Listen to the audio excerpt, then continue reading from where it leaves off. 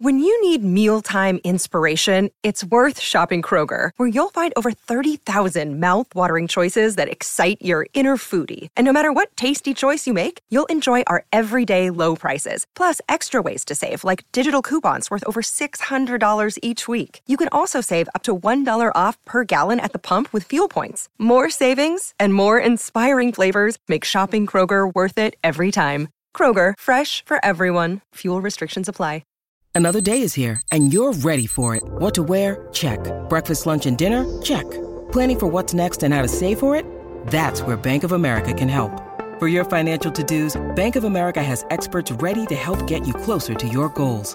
Get started at one of our local financial centers or 24/7 in our mobile banking app. Find a location near you at bankofamerica.com/talktous. What would you like the power to do? Mobile banking requires downloading the app and is only available for select devices. Message and data rates may apply. Bank of America N.A., member FDIC. I'm Alex Rodriguez. And I'm Jason Kelly. From Bloomberg, this is The Deal. Each week, you'll hear us in conversation with business icons. This show will explore deal-making across sports, media, and entertainment. That is a harsh lesson in business. Sports is not as simple as bringing a bunch of big names together. I didn't want to do another stomp you out speech. It opened up so many more doors. The show is called The Deal. Listen to The Deal. Listen to The Deal on Spotify.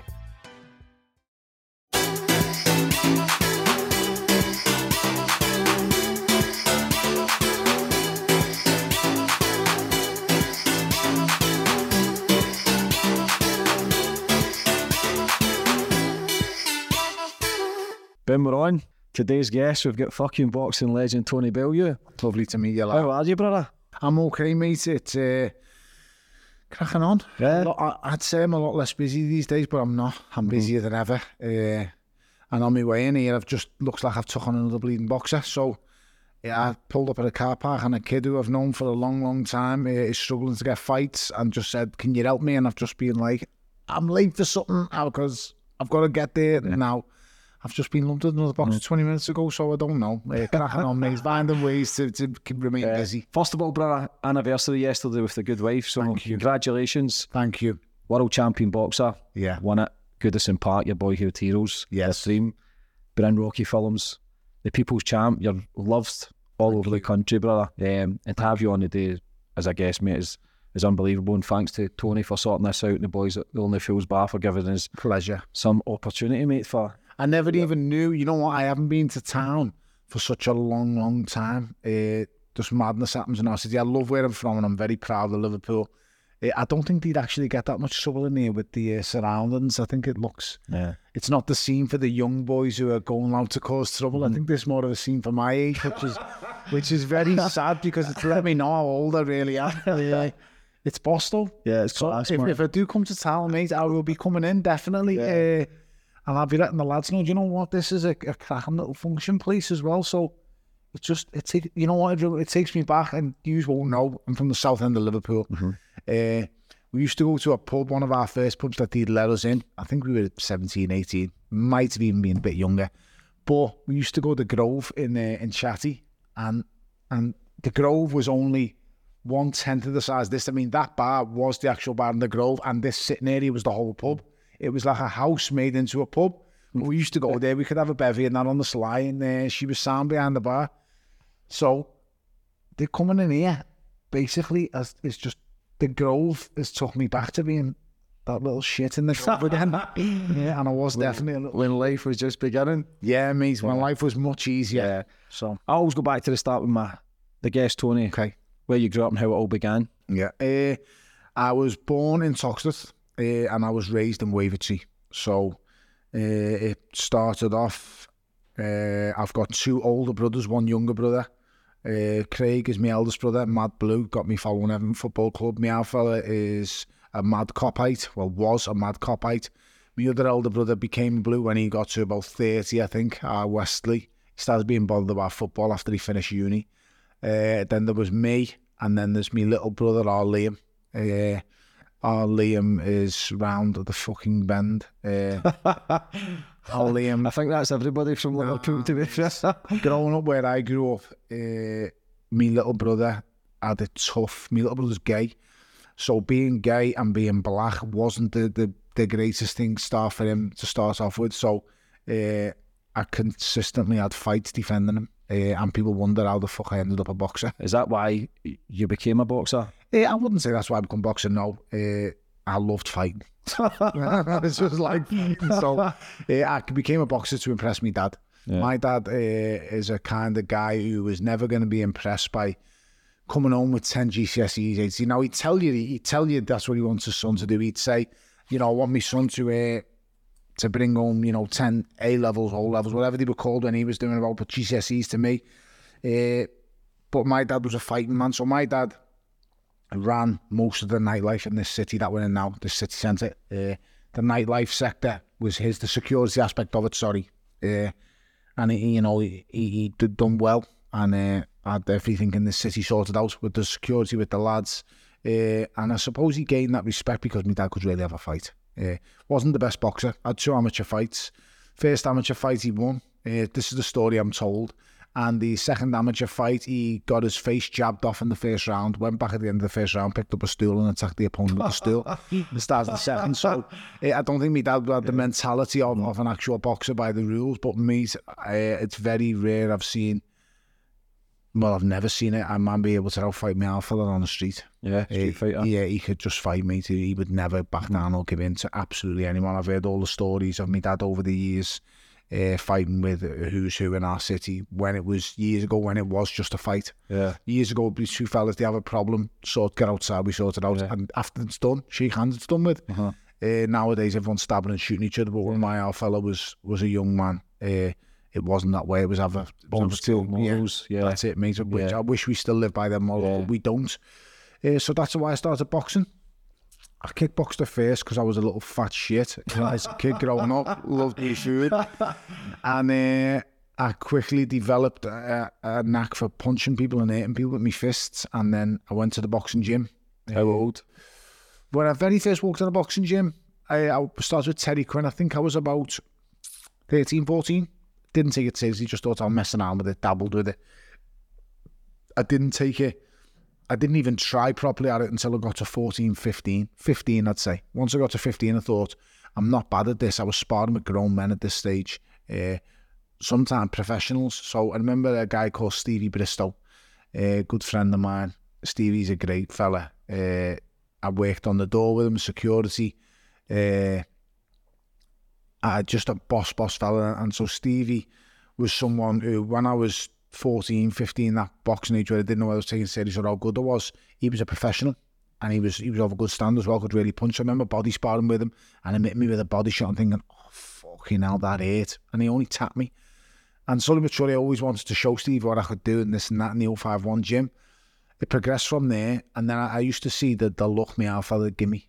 And when I was in a boxing gym and doing things, and as I kept progressing and getting better, it just made me dad so proud. Yeah. So ultimately, I stuck at it. At 15 years of age, I got expelled from school for, believe it or not, fighting once again. And then, upon being expelled from school, I'd left school, no qualifications, nothing to my name. I thought, right, I'm going to pursue this boxing career properly. At this stage, I'd had 2 amateur fights for Stockbridge ABC. The first one ended pretty, I'd say quickly, but it didn't. The first one was against a guy called Rob Beach from St. Helens ABC, Martin Murray's old gym. And I fought him, and he was tough as anything. I remember weighing in, and I was a late developer as a kid. So at 15, I was fighting big boys. I was fighting at 86 kilos, which is cruiserweight. That is 13 stone 8, I believe. And it turns up at the weigh-in, and I was like to my coach at the time, his name was Mark Kinney from Stockbridge ABC, and I said, Mark, who am I boxing? And he went, that kid over there. And I looked at him, and then I was like, looked at him again. This cunt had an airy chest, fucking airy face, and I was like, I barely had a hair on me bollocks. And I was like, how can I be fighting him? He's a man, I'm a fucking boy. And he went, no, that's your opponent you're fighting. You know, I think he was 17 or 18 at the time. When you get to a certain age in boxing, I think it was cadet age, your box fights between 15 and 17. So he must have been a really fucking early developer, and the bastard must have been on the edge of fucking being 18. Anyway, I fought him. It's the only one of 2 fights I've ever been nervous for.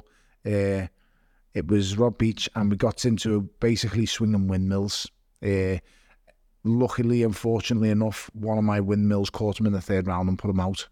That was my first ever amateur fight in the height and suite.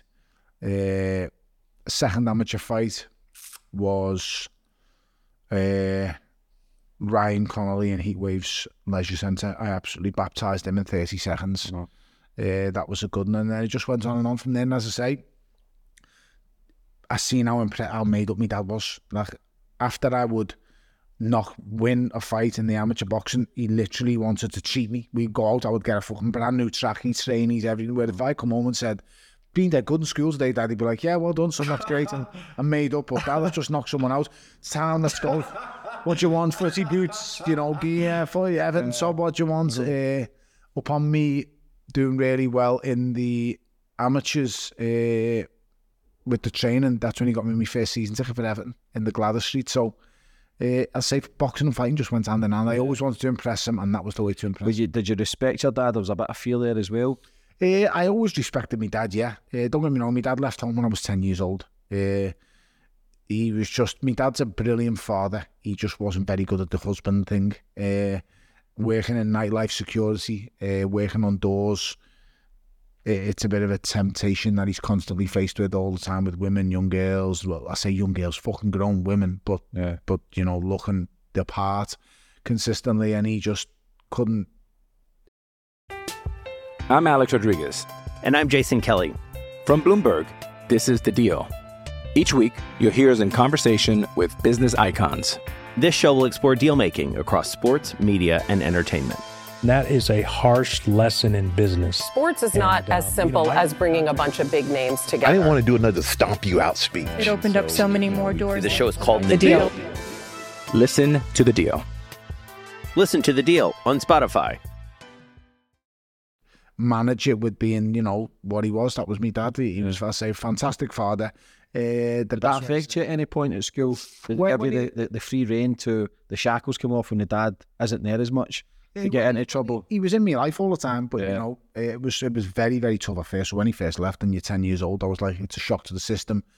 And then, for 6 months, you play that thing of, you kind of play them off against each other. They're not talking to each other, so they don't know what's going on between them. So when I'm with my dad, it's like, Dad, my mum won't let me do this, or I can't get that, and you're getting that.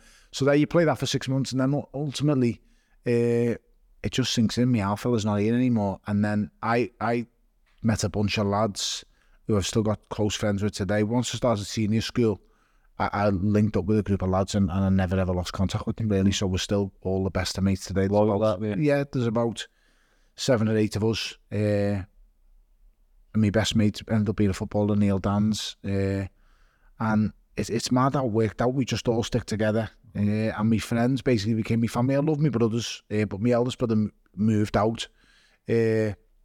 My brother, after him, Wesley, went to university in Wolverhampton. So basically, I'm now the man of the house. And about 14, 15, I'm the man of the house, and I've got to look after my little brother because he was, Liam is a lovely kid, but he's a feminine gay lad. He's not a gay lad who's going to be like, hello lad, what's happening? Give you a shock when he fucking kisses another fella. Liam was like, hey, yeah. And so that's what caused all the problems in the fights when he was a kid. Do you feel as if you had to protect all the time?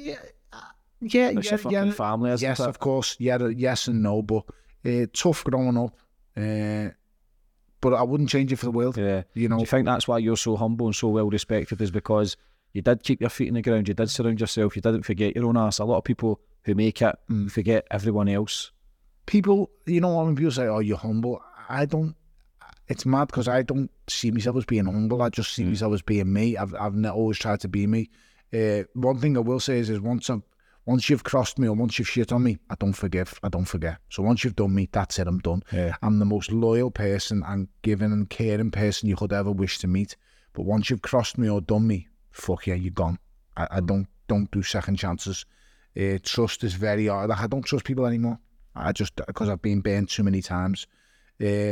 So the reason why I've stayed the way I am, I don't know. I just see myself as being myself. But I say I'm definitely a product of my environments. Growing up in where we grew up, Wavertree is just a boss place. I love where I'm from. I'm very proud of where I'm from. Vast majority of where you grew up spent in Wavertree Another huge part of it is spent in Toxteth. So I'm just definitely a product of my environment. I'm a cheeky fucker when I want to be. I love having a fight. And still, I can tell you a joke, I still love fighting me. Yeah, I wish I could. It's in your blood. Yeah, I wish I could just fight forever. You know, I used to go and work on the door. So at 15, I found myself in the Club 051. They gave me a security jumper. Said stand down the stairs by the DJ box and make sure no idiots come in the DJ box and there's a radio. So at that 15 years of age, and your eyes get opened. So 15, 16, I'm standing there and I'm watching people snort cocaine. I'm watching people take ecstasy tablets. These days, it's just mad. And I'm thinking, you know, someone trying to get in the DJ box every now and again, I'd have to give someone a crack. And it's mad. I'd give a crack to grown men when they were trying to push me out of the way. Because I had a young person's face, but I had a big person's physique. At 15 years old, I was 15 stone. And believe you me, mate, if I hit you on the chin, you'd fucking know about it, especially if you've been taking drugs or you've been drinking alcohol. So I just stuck to what I know. I'm fighting always came in handy and especially in the environment you grow up in. I say our city is built on fight and survival.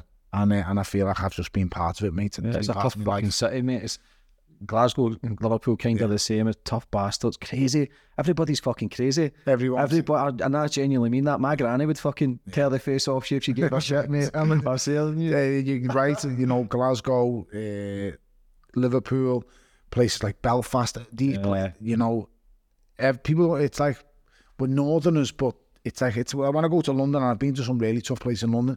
It's a different way. It's the way it's done, but in the northern parts, it's fucking horrible. Yeah. In the tough places, if you're not going to be a horrible fucker, you're not going to survive. It's survival mode. Yeah, at some point you've got to be that. A lot of people struggling. A lot of people, a lot of people struggling with money and stuff. And if you know that yourself, then you kind of look for other avenues to make money, and that's where the anger and frustration comes in. You feel as everybody feels hard done by as well. But again, you're a prime example that you can still make something of your life. When I was a kid growing up, I always knew I wanted the nicer things. I always wanted nicer trainees. I always wanted to have a nice car. I always wanted to have a nice watch. I was going to get it one way or another. Earlier parts of my life, I've done things that I'm not proud of, but so has everybody else. But yeah, I always knew I was going to have nicer things one way or another. And that's how I was. That's not down to my parents, because my parents didn't raise me like that. But the more, as I say, my friends became my family. And then there was other people, like growing up in my street, the lad over the road was cracking on, doing well, doing what he was doing. And I was like, he'd come home, he'd have a new pair of trainers on every day. He had like 2 or 3 mobile phones, nice watch. And he wasn't driving because he couldn't drive, but he was doing everything else. And then people would pick him up in cars. And so surely you think, fucking hell, I've left school, I'm gone, I've done this, I've got fuck all to show for it. You know, what's he up to? You want a bit of the action, you want to do whatever you've got to do. But it is the way it is. In them areas, there's just no other way out. As I say, there was, in my street where I lived, I don't know, you know, there was a couple of clever kids, but I don't know what they came out with qualification-wise. Didn't know if they went to university or whatever have you. The way out, mate, was just, if you're not going to be a sportsman, what else are you going to be? The aspects and the outlook that I used to have was, I want this, what have I got to do to get it? Go and do it. Do you feel blessed that you had fighting in your blood? Very lucky. Yeah. Very, very lucky. I'm not someone who, when you say blessed, I wish I could believe in things like that. So I'm not like a person who believes in God or stuff like that. I've seen too many horrible things happen. Yeah. I've had too many things go wrong in my life to think God or some mysterious fucking saviour is going to help me. I've never been helped by fucking anyone. I've been given a leg up by about 2 people in my whole life. And you know, it's just, I've seen too much shit. And don't get me wrong, I'm not knocking anyone who believes in anything like that. Because if that works for you, great, crack on. I'm not knocking it. But for me, I just can't believe, as I say, and over the years, it's only gotten worse. Don't get me wrong, I take my kids to church. I want my kids to believe. I want my kids to believe in the mystical figure. But I just can't do it, mate. Yeah. What age did you get your first fight, professional fight? 26 or 27, 26. Mm-hmm. Yeah, 26. 26. I'm 37 now, fuck's sake. I was pro for 10 years, so yeah, 26. How was it? Because that's quite a late start for some. Well, what it is, I was an amateur boxer, boxing for GB, going around the world as an amateur. I loved it. I was 3-time ABA champion, something that I didn't think I was ever going to be good enough to do. Achieved that. I say boxing for my country. I was on the GB squad, living in Sheffield Monday to Thursday. I just had my first son, Corey. But I didn't get on with the coach, to be honest, totally. He wasn't what I look back, a man of his word. He shafted me, basically. But, all done. I just wasn't cut out for his style of boxing, I suppose, or maybe I wasn't good enough, I don't know. But the facts were I was a 3-time ABA champion in this country. Lost very few internationals. I think I lost 3 out of about 14, 15 international bouts. I was very, very, successful in my amateur bouts. Never lost a dual international, took part in about 6 or 7 of them. And then I had an argument and fell out with him. My first son's being born. I'm living in Sheffield Monday to Thursday, away from my son as an amateur boxer, which I didn't like. Tough. Very, very hard, yeah. I say Monday to Thursday was horrible in Sheffield, and I also didn't appreciate the training. You train 3 or 4 times a day, when that's just unnecessary. As I've learned going on and going forward in my career, training 3 or 4 times a day is just fucking ridiculous. It's stupid. It's not needed. You can get out what you can get out in them 4 sessions in 1 what you would need, or in 2 if you want to break it up and get a better recovery from it. So I just thought, I got to the stage where at the end I'd been arguing and fallout with him, and then I basically thought, right, this isn't cutting the fucking dough. I was earning £1,000 a month through the Liverpool City Council scheme of being an elite scholar. I had an elite scholarship. I was being trained to be a trainee accountant. I had fuck all knowledge of how to be an accountant. I just thought, I can count money, so that's going to be what it's about. Accountancy was a fuck about that. It was about ledgers, profit, loss margins, all that kind of thing. I never had any time for that. So I thought, listen, I'll go pro. And when I first turned pro, I thought my plan will be, I know I'll win a British title, I'll piss a British title, I'll defend it a few times, keep that lovely belt, and then I'll look to see if I can earn enough money to keep buying houses. At this moment in time, I'm now living in a terraced house in Old Swan that I bought off my elder brother. And I'm basically just surviving. That's what I was doing. And it was just, I thought, turn pro, earn a few quid. Did you ever doubt yourself at this time that... Yeah, because I also had dodgy hands. So I'd cracked my hands in various places as an amateur. I'd never actually completely snapped my hand as an amateur. I cracked them, so the breaks, but the minor little scuffle breaks. So when I turned pro, I thought the one thing that might hold me back is my hands. I've got really small hands for a man of my size. So I'm 6'3". You put your left hand to mine, and I don't know what height you are, but basically fucking tiny hands. I'm 5'10". Same size hands as me. I've got hands like a fucking woman. Probably how much washing up she has to be doing in the house. So I always feared my hands would be what would keep me back. They didn't, which I'm very fortunate for, but I had to have numerous operations on them. So I say turned professional with a man called Frank Warren, and learned the game pretty quick. And I had to learn pretty quick because I wasn't a boxer who was going to stand around waiting. My first 6 contests were 4 rounders because they didn't want to up me money to the 6-round level.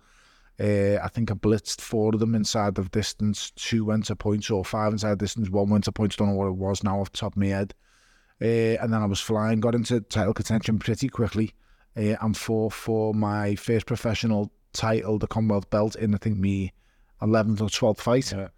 Won the Commonwealth, everything was flying. Won it, defended it numerous times. And then it was when I fought over Mackenzie, I really realised that I needed to change things. I had good people around me. So I had my friend. I was in training in Manchester with a fella called Anthony Farnell. And I just needed a change. I needed to get away and move. And my friends were telling me this for quite a while before I actually moved. And they were like, listen, this isn't the best place for you. I don't think, you're going to progress here. And I was like, I'm a loyal person, so I wanted to stay with him. So I went up and I sat down with him. I pulled him to the side and said, listen, can we bring someone in to help us? I think it's a wrong move if we just keep taking this on our own, because he was a new trainer. I was a new professional. And he never knew everything that I suppose he knows now, but I didn't know everything that I know now. So was I training correctly then? No. But was I training hard then? Yes. I didn't make weight right. I made weight terribly. And I didn't have no game plans going into fights because I was so powerful at light heavyweight at that age that we just thought we were going to get rid of everyone. So when I went up to him after the first Old Mackenzie fight where I'm on the floor twice, I remember looking back over the Old Mackenzie fight and the advice in the corner was, think of your wife, think of your missus and think of the kids. At this stage, I've now got 2 kids. And that's just not the kind of thing you want to be hearing in the corner at that time. But that's because of his... He doesn't have... That's because of inexperience. That's all it was down to. I'm sure he's got the experience and also be a better coach. But at the time, it didn't really work. I went up like a man, sat with him down face to face. And it was hard to leave him at the time because he'd become a good friend. And I left. Told me reasons why. Said I don't like travelling all the way up home from here all the time, this and that. Travelling to Manchester every day. I want to go home, want to be back at home with my family and stuff. And he said, okay, sound. Everything changed as years went on, but that's how we parted company. We shook hands like a man. I went up, seen him face to face. I came home, went back to Rotunda to my coach, Mick McAllister. And then that was a kind of rebirth to where I needed to be as a boxer, mentally and physically. That was the best thing I'd done. Mick McAllister was a breath of fresh air for me when I came back, because all the things that I now thought pro boxing was just about knocking people out, and I was doing that good. I was Commonwealth champion. I was undefeated. I was 12-0, 13-0, 14-0 after the Old Mackenzie first fight. I'm now 14-0. I've come back to Liverpool. I start training Rotunda again. I went back to the basics, blisters on my feet again from all the fucking foot drills, footwork. Everything just went back to basics. And it paid dividends, it really did. I got into a rematch with Old Mackenzie and completely boxed his head off. He didn't lay a glove on me in 12 rounds after dropping me twice in the first fight. So you could see the improvement drastically already. Only thing then what happens is I then get thrown to the wolves and into a world title fight in my 16th fight. No, this was Nathan Cleverley's fight. Yeah, Wales.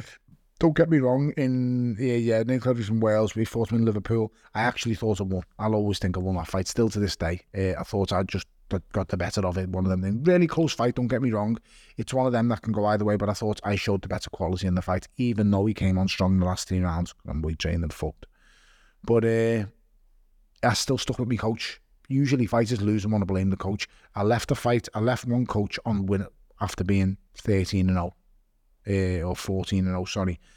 Now this coach I've come across with my first loss, I stuck with him. I knew it was nothing down to him. I stuck with Mick McAllister, stayed with Mark, and everything was going great. Even after the loss, which I didn't think I lost, I stayed at home, built up another impressive things again, done everything right. I think I went the next... How was that defeat, your first ever defeat? At the first one against Kelly, I didn't class it as a defeat. I didn't think he beat me, so it was easy to bounce back from. The next day, I went out. And now, after... you'll see the comparison from when I lose again, but... on the Monday, I was proud of myself. I was happy. I was out walking down the streets in the town centre shop with my miss. I was proud of myself because I thought I'd won. Thought I've beat a world champion who's made defences, done whatever. I just haven't been given the decision.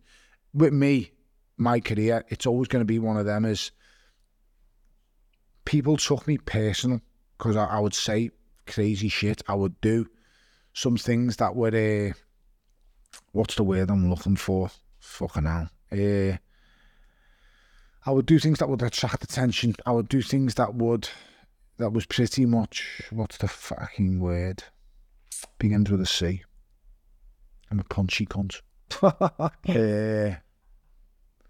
I would do things that would gain attention through media. So I would punch someone, I would throw something at them, I would sing. That puts asses on seats, doesn't it? Commercially it was great. Yeah. The promoters loved me. Promoter loved me. TV stations love me. I would say things and just do some mad stuff. So it was just, they didn't like me going in. And when I look back to the referees and the judges for the fight, I also realised why I didn't get it as well. But it doesn't matter. It's all bridge, towards under these days. I couldn't give a shit. I proved everything wrong in the rematch. But I didn't get it. So when I went home, I was like, I fucking won that. I won it. I could going over and over, man. Watch the fight again on tape. Can't believe I haven't got that decision. What's going on? Upon doing that, I then had a few issues with me promoter. which was in the media and went to court and stuff like that about me getting paid, not getting paid. Did end up getting paid in the end. And I won that court battle with him, and then I moved promoter, and then that's when I realised, you know, exactly what I was worth, what I was getting, everything like that came into place. And my career just cracked on. I had my first fight after the Cleverly loss go into my first career-defining fight, where if I lose as well, it wasn't my second, because if I lost against Over McKenzie, my career was over in that rematch. Is that what you had in your mind? Yeah. Well, you go into certain fights, and on 5 or 6 occasions, I've been in them massive pressure fights where your career's on the line. See, I think you fight better when you're definitely not the underdog, but more pressure's riding on it. When, for the Over McKenzie rematch, my career's on the line because I got dropped twice in the first fight. And people said it was a bit of a harsh stoppage. He jumped in too early, to be honest. He stole me glory. I was on the verge of putting Over McKenzie fast asleep, and the referee just jumped in. Better to be safe than sorry. But it put me in a position and a predicament in the rematch where I've got to face him now and prove everyone that I am the better fighter. I went into the rematch, I say your career's on the line, in my home city, Liverpool. Arena's fucking sold out again. Massive pressure, but it does a great job. So then the next time I've got pressure on my shoulders is I've just come back from the Cleverly fight, the first one, and I'm fighting Danny McIntosh in Echo Arena that's half empty. We struggled to sell tickets, and no one was behind me. No one gave a shit, because me and Danny McIntosh didn't really have much banter, because I actually liked him. He's the only person I've ever fought who I actually thought I could have a pint with him. Yeah, he made me laugh. He was funny. Mm-hmm. So is that more difficult to get into the ring and not hate someone? It's not that you hate the boxers, but to have that anger that I'm going to fucking kind of knock your head off mentality. I hated everyone. When I was fine, I hated everyone. But with Danny, it was just, he made me laugh at certain stages and smile. So he's one of the very few people I've shook hands with before we fought on the scales. He put his hand out and I shook his hand, which I've very rarely done for going forward in my career. I had to have a mindset about me. I said I want to kill everyone. So that fight went into massive pressure. I lose against Danny McIntosh, my career's over. I comes through it. I'm now signing with Eddie Hearn. Eddie Hearn's just starting to build a stable. I think his first signing might have been Darren Barker or Kelbrook.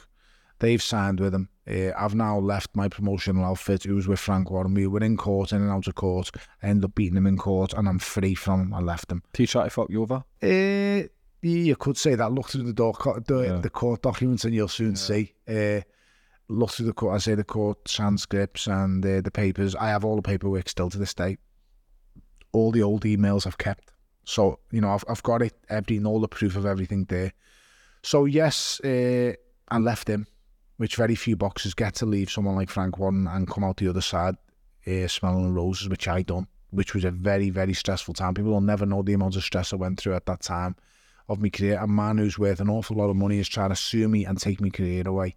If I'd have lost in court to him, I would have never fought again. I've just retired. Scary that thought, huh? Rather than fight for him, he was trying to take my career away. Is that trying to break you because they've got the powers if they call all the shots? Oh, mate, it was horrible. It was hot. It was so stressful. And I was fighting. I remember being in the dressing room to fight a guy called Edison Miranda, who's a dangerous puncher at this stage. And Edison Miranda's, he's on the second half of his career now. He's looked at as an opponent and not the challenger anymore. But it's a dangerous place to be in because he just lost a points decision loss to someone called Isaac Chalemba. And Eddie said, I want you to fight him. And I was like, fucking hell, why do I need to fight him? He's dangerous, can punch. He said, it's good TV. And I thought, all right, I'll do it. Boxed really cautiously. 20 minutes before I had to walk to the ring to fight Edison Miranda, the British Boxing Board of Control came into my dressing room, wouldn't wait till after the fight, came in my dressing room 20 minutes before I walked to the ring. I had to take my glove off. And they said, if you don't give us a cheque sign now for £10,000 for £10,000, you're not going to be able to go and get in the ring and fight. And I said, you're saying this to me right now? And they were like, you've got to do it. Frank's told us to come in and get his percentage for the management fees for this fight. I was like, fucking hell, this is just disgusting. And that's the pressure the boxing board put me under. Don't get me wrong, it's because of the pressure that Frank Warren was putting them under. But it was disgusting me when I look at. Do you think a lot of other boxers' careers get cut short because of without doubt, the manipulated, the bullshit behind the scenes?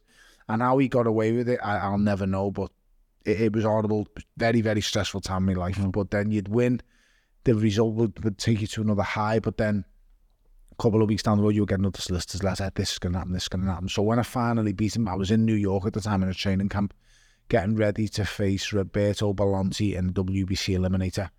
And I remember my friend coming in and him waking me up. I was in my bed in New York. We were all in a big apartment. And he comes in, he said, it's over. And I said, what the fuck are you talking about? I was like, he said, it's all over. He said, you've won. And I said, I don't know what you mean. And he said, yeah, look, he showed me an email on his phone and the Frank Warren case had been settled. He couldn't go any further in the case because the evidence was stacked too much in my favour. And I remember just saying, thank you so much. He went out the room. I remember just sitting at the end of my bed crying to myself thinking, I've beat him. I'm now free. I can now pursue the dream, the things that I want to pursue. The stress level was unbelievable. Because you got to remember, he beats me in court. I'm back on the street. Literally on the street. Because I'm not boxing no more. I'm going out to earn money whichever way I can possibly earn it. And I say, when you leave school with no qualifications, you've got to do what you've got to do. As I said before, done things I'm not proud of, but I don't give a fuck. I've done things to provide for the family that I've got. My kids don't ask to be born. I put them on the planet. So whichever way I've got to provide, I will provide. And that's the stress and the pressure I had on my mind. So winning that then, it was like winning a world title, basically? Oh, it was great. It was boss, mate. Your relationship with Eddie Hearn is very strong. Yes, I trust him. And as I said... And that's key for you. You can tell the trust issues, coming from a rough area, getting fucked over. Yeah. I'm the same. I don't fucking trust anyone, but I'd love to. But my intuition is always right. My gut feeling's always right. I give people an inch and they fucking take a mile. Yeah. So and then I go, well, fuck it. But again, it can be a lonely journey as well. But obviously your relationship with Eddie, even that time when you totally blanked it didn't start like that. With Eddie, it didn't. When I was with Eddie, it didn't start like that. I would leave it all to my friend to deal with him, and my friend would deal with everything for me with him. Was that just not because of him? Was that just more trust issues? Because of what happened in the past. So I would say to me, mate, I want this, this, this, and this, and he'd go, right, I'll speak to him and I'll sort it. And Eddie would never really, you just give us what we want, because I would never ask for two. I would never ask for more than what I was worth. I would just want what I'm worth. So at the start with Eddie, it was just business, in all honesty. And then as time went on, and then he stuck by me at certain points in my career. I think the most testing time was when I lost to Don Stevenson. Because when I lost to Don Stevenson, now this was my first proper career loss. He looked massive. That broke me. He looked fucking massive. I was huge compared to him, but I was huge and fucking dead on my feet walking. That was the toughest part of my career, without a shadow of a doubt. I remember going into the Don Stevenson fight. Don't get me wrong, mate. No excuses. I lost to the better man, but I was fucked at the weight. Right now, I'm in front of you, I'm 17 stone. You get me down to 12 and a half stone, there's fuck all left of me. People who will think, I always say to them, all my words don't mean fuck all. So I'd rather just, instead of doing that, just show you the picture of it. And this is a picture of me when I still had 5 or so pounds to go. And I was absolutely dry to the bone. And as I say, you can't grasp. I've got 2 of them. I've got one when I was in. And that's when you were cutting for the light heavyweight? Yeah, it was fucking... This one I was cutting. What's your natural build? What's your natural weight? 15 and a half, 16 stone. Shit. Now that was... I still had 5 pounds to go on that. Fuck's sake, man. You look as if you're on the crack, man. Yeah. Huh? Show at the camera. But you look solid, man. The abs and that. Oh, mate, yeah, it's because 6-packs are overrated. So at that point... But how was your speed in that then? How was your mindset? There was another picture I sent her a picture when I was in camp in Canada. I sent me missus the picture. And I wanted her to see it, but I can't fucking find the bastard. Yeah, we can throw them up the screen anyway. Yeah. Now, this was took in Jersey City 4 weeks before the fight, and I've got 11 pounds to go on there. Shit, man. 11. Oh, fucking hell, man. 11. You need to send them so we can...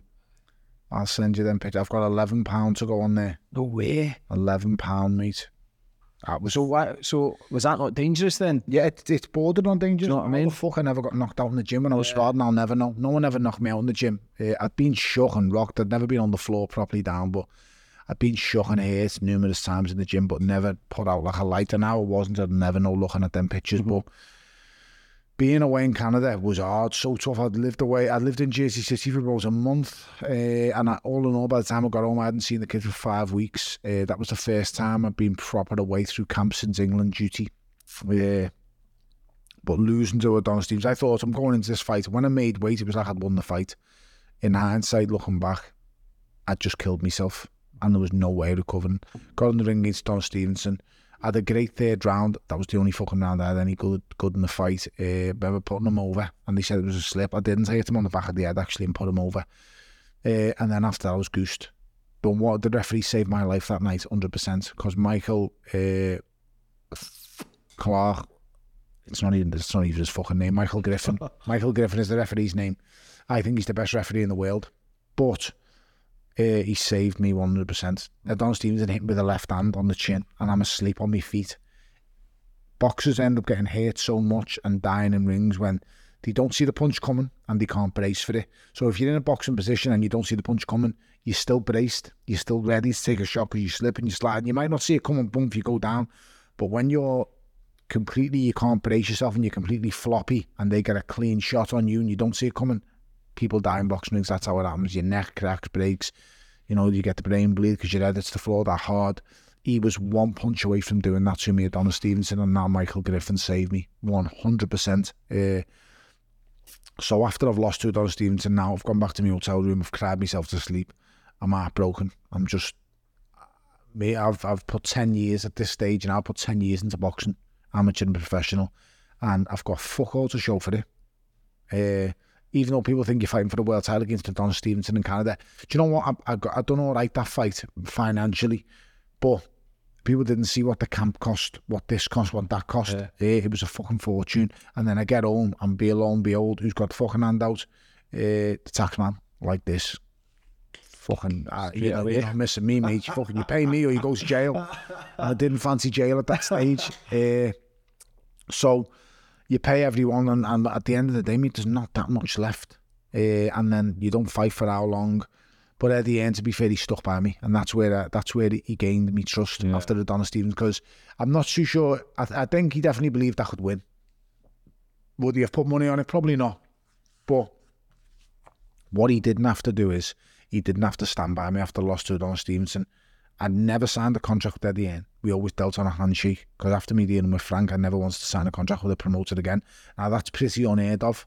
Especially a fighter who's on the verge of becoming world champion. He would have usually wanted me to sign a contract before the Adonis Stevenson fight. He didn't ask me to. Now, whether that's because he thought I was going to win or lose, I don't know. But as we go on further through the conversation, you'll realise that he trusted me as well. And I don't think he trusts very few at the end. So it is a bond that we both share. And after that Adonis Stevenson fight, I came back. I reinvented myself. I went up to cruiserweight. I started targeting the Welsh fella again. And I said I want a rematch to prove that. I could never fight him on light heavyweight again. I knew that. I said, but if I fight him at cruiserweight, I'll bully him and rough him up, and he'll see that. The only reason the first fight was close because I got tired because I was weight trained. Eddie built us up slowly.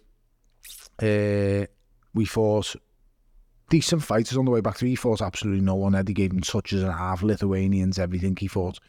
I fought a guy called, my first fight at cruiserweight was against the fucking knockout fella. His fucking name avoids me. I snapped his ankle when I knocked him out. I'm the punch you. Valery Brudov. So Valery Brudov was the first fight at cruiserweight for me. Now, after fighting at 12 stone 7 for all my career now, I've been making light heavyweight for about 5 or 6 years. It's like, was it never on your radar to go up quicker?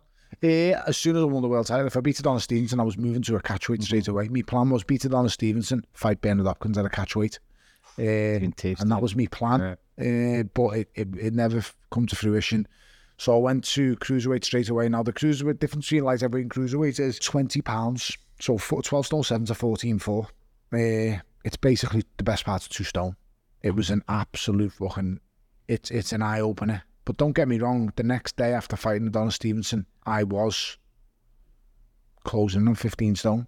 So I was already £10 over the cruiserweight limit already. You know, I'd gained over 2 stone in a few days. So went to cruiserweight, fights Valery Brudov. Valery Brudov had more knockouts than I had fights. I think at this stage I was about 21-2 or 22-2, something like that.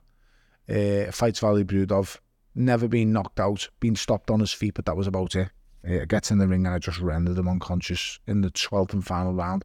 Tell a lie, Ola Afolabi had done him just before me in the 5th round, so he had been stopped. But I said I put him out like a light in my first fight cruiserweight. He fought on the undercard, I think, an absolute no mark. Then we does a joint top of the bill in the Echo Arena.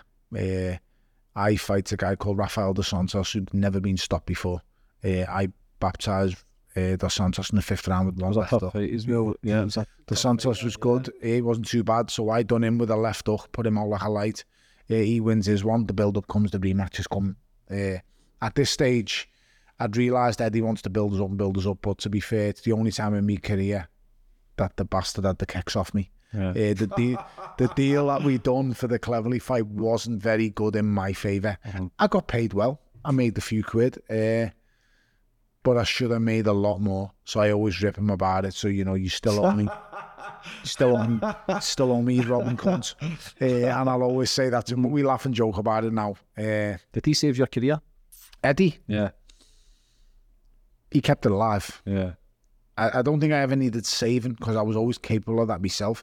The thing with me is I'm a promoter's dream. I don't need a promoter to promote my fights. I'm going to do it for you. Yeah. I'm going to get in the telly and I'm going to say, there's the word I was looking for before, controversial. So I'll do something controversial. Yeah. If you want me to be the bad guy, I'll be the best fucking bad guy you've ever seen. If you want me to be a good guy, I might struggle, but I'll take you around to my house and you'll see that I'm normal. I'll let you see my family. That way people will see. If people see the real me, they'll see what I'm about. Basically, I don't give a fuck about much else besides what's in me for. How was your belief system, the law of attraction? Did you always believe? Did you always have that belief, no matter from the lows in your life, in your career? Did you always believe that you'd hold up a title? Because even when you speak, even in your fights beforehand, you do give the other boxers a lot of credit as well. When you always get not 100, it's like you sit in the fence with your fights, but I don't know if that's to mind fuck them. I don't know what there's mind games. I always believed I could be world champion. With the right fight, the right opponent, the right venue, I thought I could be world champion. But I haven't not got it the first time. I thought I'm fucking cursed. Then having been beaten so badly in the second time, I thought, am I just going to be that nearly man? Confidence go. Yeah. Confidence issues, other issues going on. I don't know. You just think... And then in the back of my mind, I just thought, am I a kid who's just destined for street life? Even going through world title fights? Even going through world title fights and losing them, I just thought, am I destined just to fuck this off? And is my destiny going to be going back to doing whatever you've got to do to earn dough? And that's what I always thought. I've always thought that I might end up in a jail cell one day. Fortunately, I haven't, but it's always been in my mindset. I know. Yeah, touch wood. I've always thought I could end up, but things have just worked out at the right times, the right things. So, as I said, Eddie didn't save me. He kept believing in me. He gets a lot of stick. Oh, he does, mate. He gets a lot of shit. But you know what? It's water off a duck's back. Trust me. He thrives on it. It doesn't affect him in the slightest. He loves it. He wouldn't feel normal if someone come away and giving him shit. He really wouldn't. So I'll give you shit and I did a big, long string of piss. He just... You know what he is? He's an honest man in a tough business. That's the one thing I will say about Eddie and Matsubi. He is fucking honest. Never in my lifetime, and I will guarantee this, never in any other boxer's lifetime will a boxer get to the heights I got to the very pinnacle of the sport, the height of the heights, match box office. As soon as you hit box office, you fucking made it. When you're looking at every penny that comes in the door, you've cracked it. When you're in control of the books, when you're in control of the bill, when you're in control of who's allowed to walk in that arena, you've cracked it. I'm going to go as far as to say no fighter in this country has ever had that power unless they were Matchroom at the end. No fighter's ever had that power before. Well, that's a fact. No fighter in this country has ever had the power to take such control of their career the way Eddie Hearn and Barry Hearn and Matchroom boxing have allowed it to happen. Yeah. Since you went in the cruiserweight division, you cleaned up, man. You started just smoking people out, man. It was good, mate. It was boss because I just wanted to prove myself. So after I beat Cleverly in the rematch, I then fucking ends up in a Rocky movie, which is just mad. That's unbelievable, mate. That is fucking class. I ends up We were watching it on the drive down, man. It's unbelievable, mate. Thank you. Because even Sylvester Stallone, but even speaking about you on the red carpet, he just says you were a dream to work with. Yeah, he was. It was boss. It was great. I had some good times. Fucking hell. How did that come about? Fella phoned me. Everton had just been bounced everywhere. 6-3 against Chelsea. Some fella phoned me up. You think someone was taking the piss? Mate told me to wind up. I was just like, get to fuck this. Well, I'm not having this. Remember phoning me missus and saying some fellas phoned me about a role in a Rocky movie, and she went, "Oh, fuck off. What the fucking old Hollywood one would you? Don't be so naive, you stupid bastard. It's someone winding you up." And me, like a silly bastard, I was half believing and half not. I was on my way to be Indian to get my last takeaway before the Cleverly rematch, before camp started. And didn't believe me. I phoned my close friend and I says to him, "What do you reckon this fella's phoned me about Rocky movie?" He went, "Oh, go on, fuck off, you stupid bastard." Put the phone down on me and said, "Don't be fucking daft." Lo and behold, I carried on talking to this fella. I ended up finding out where he got my number from. He got my number from Ross Barkley, who plays for Everton. I remember phoning up Ross and going, "Lad, if this will wind up, you're in a lot of shit." Wasn't a wind up. A week later, I found myself sitting down in a hotel in Liverpool on the waterfront, having a meeting with a couple of Jewish guys about being in a Rocky movie, which I still couldn't believe. And I said to them, no. I said, "I don't think I can do it. I've never acted before." After I'd said no, they made me a couple of financial offers, and I still said no because I don't think I could do it, because I just didn't have the confidence in myself to do it. The director flew in. His name was Ryan Coogler. I met Ryan Coogler, and I was like, I didn't know who this guy was. Were you a Rocky fan beforehand? I'm always a Rocky fan. I love Rocky films. They're fucking great, you know, and inspiring. But if the truth be known, I loved Rambo more. More violence, Some violence, mate. I love it. So I just, Rambo appeals to me more. So typical Liverpool, innit? More violence, the better. It's crazy. It's mad. But Ryan Coogler come in, and all the credits has to go to Ryan Coogler. He made me believe I could play the role of Pretty Ricky Conlan. He made me think that I could act in a Rocky movie. It was all down to him. And just being yourself when you were doing it. They said you were just being yourself. Yeah, well, you listen. I didn't get asked to play a surgeon in an ER, did I? I got asked to play a world champion boxer. From Liverpool. So you know, I hadn't been a world champion at that stage, so I had to put on a bit of more of a braggadocious kind of feeling, bravado thing. But I tapped in quite easy. Cougs was a dream person to work for, Ryan Coogler.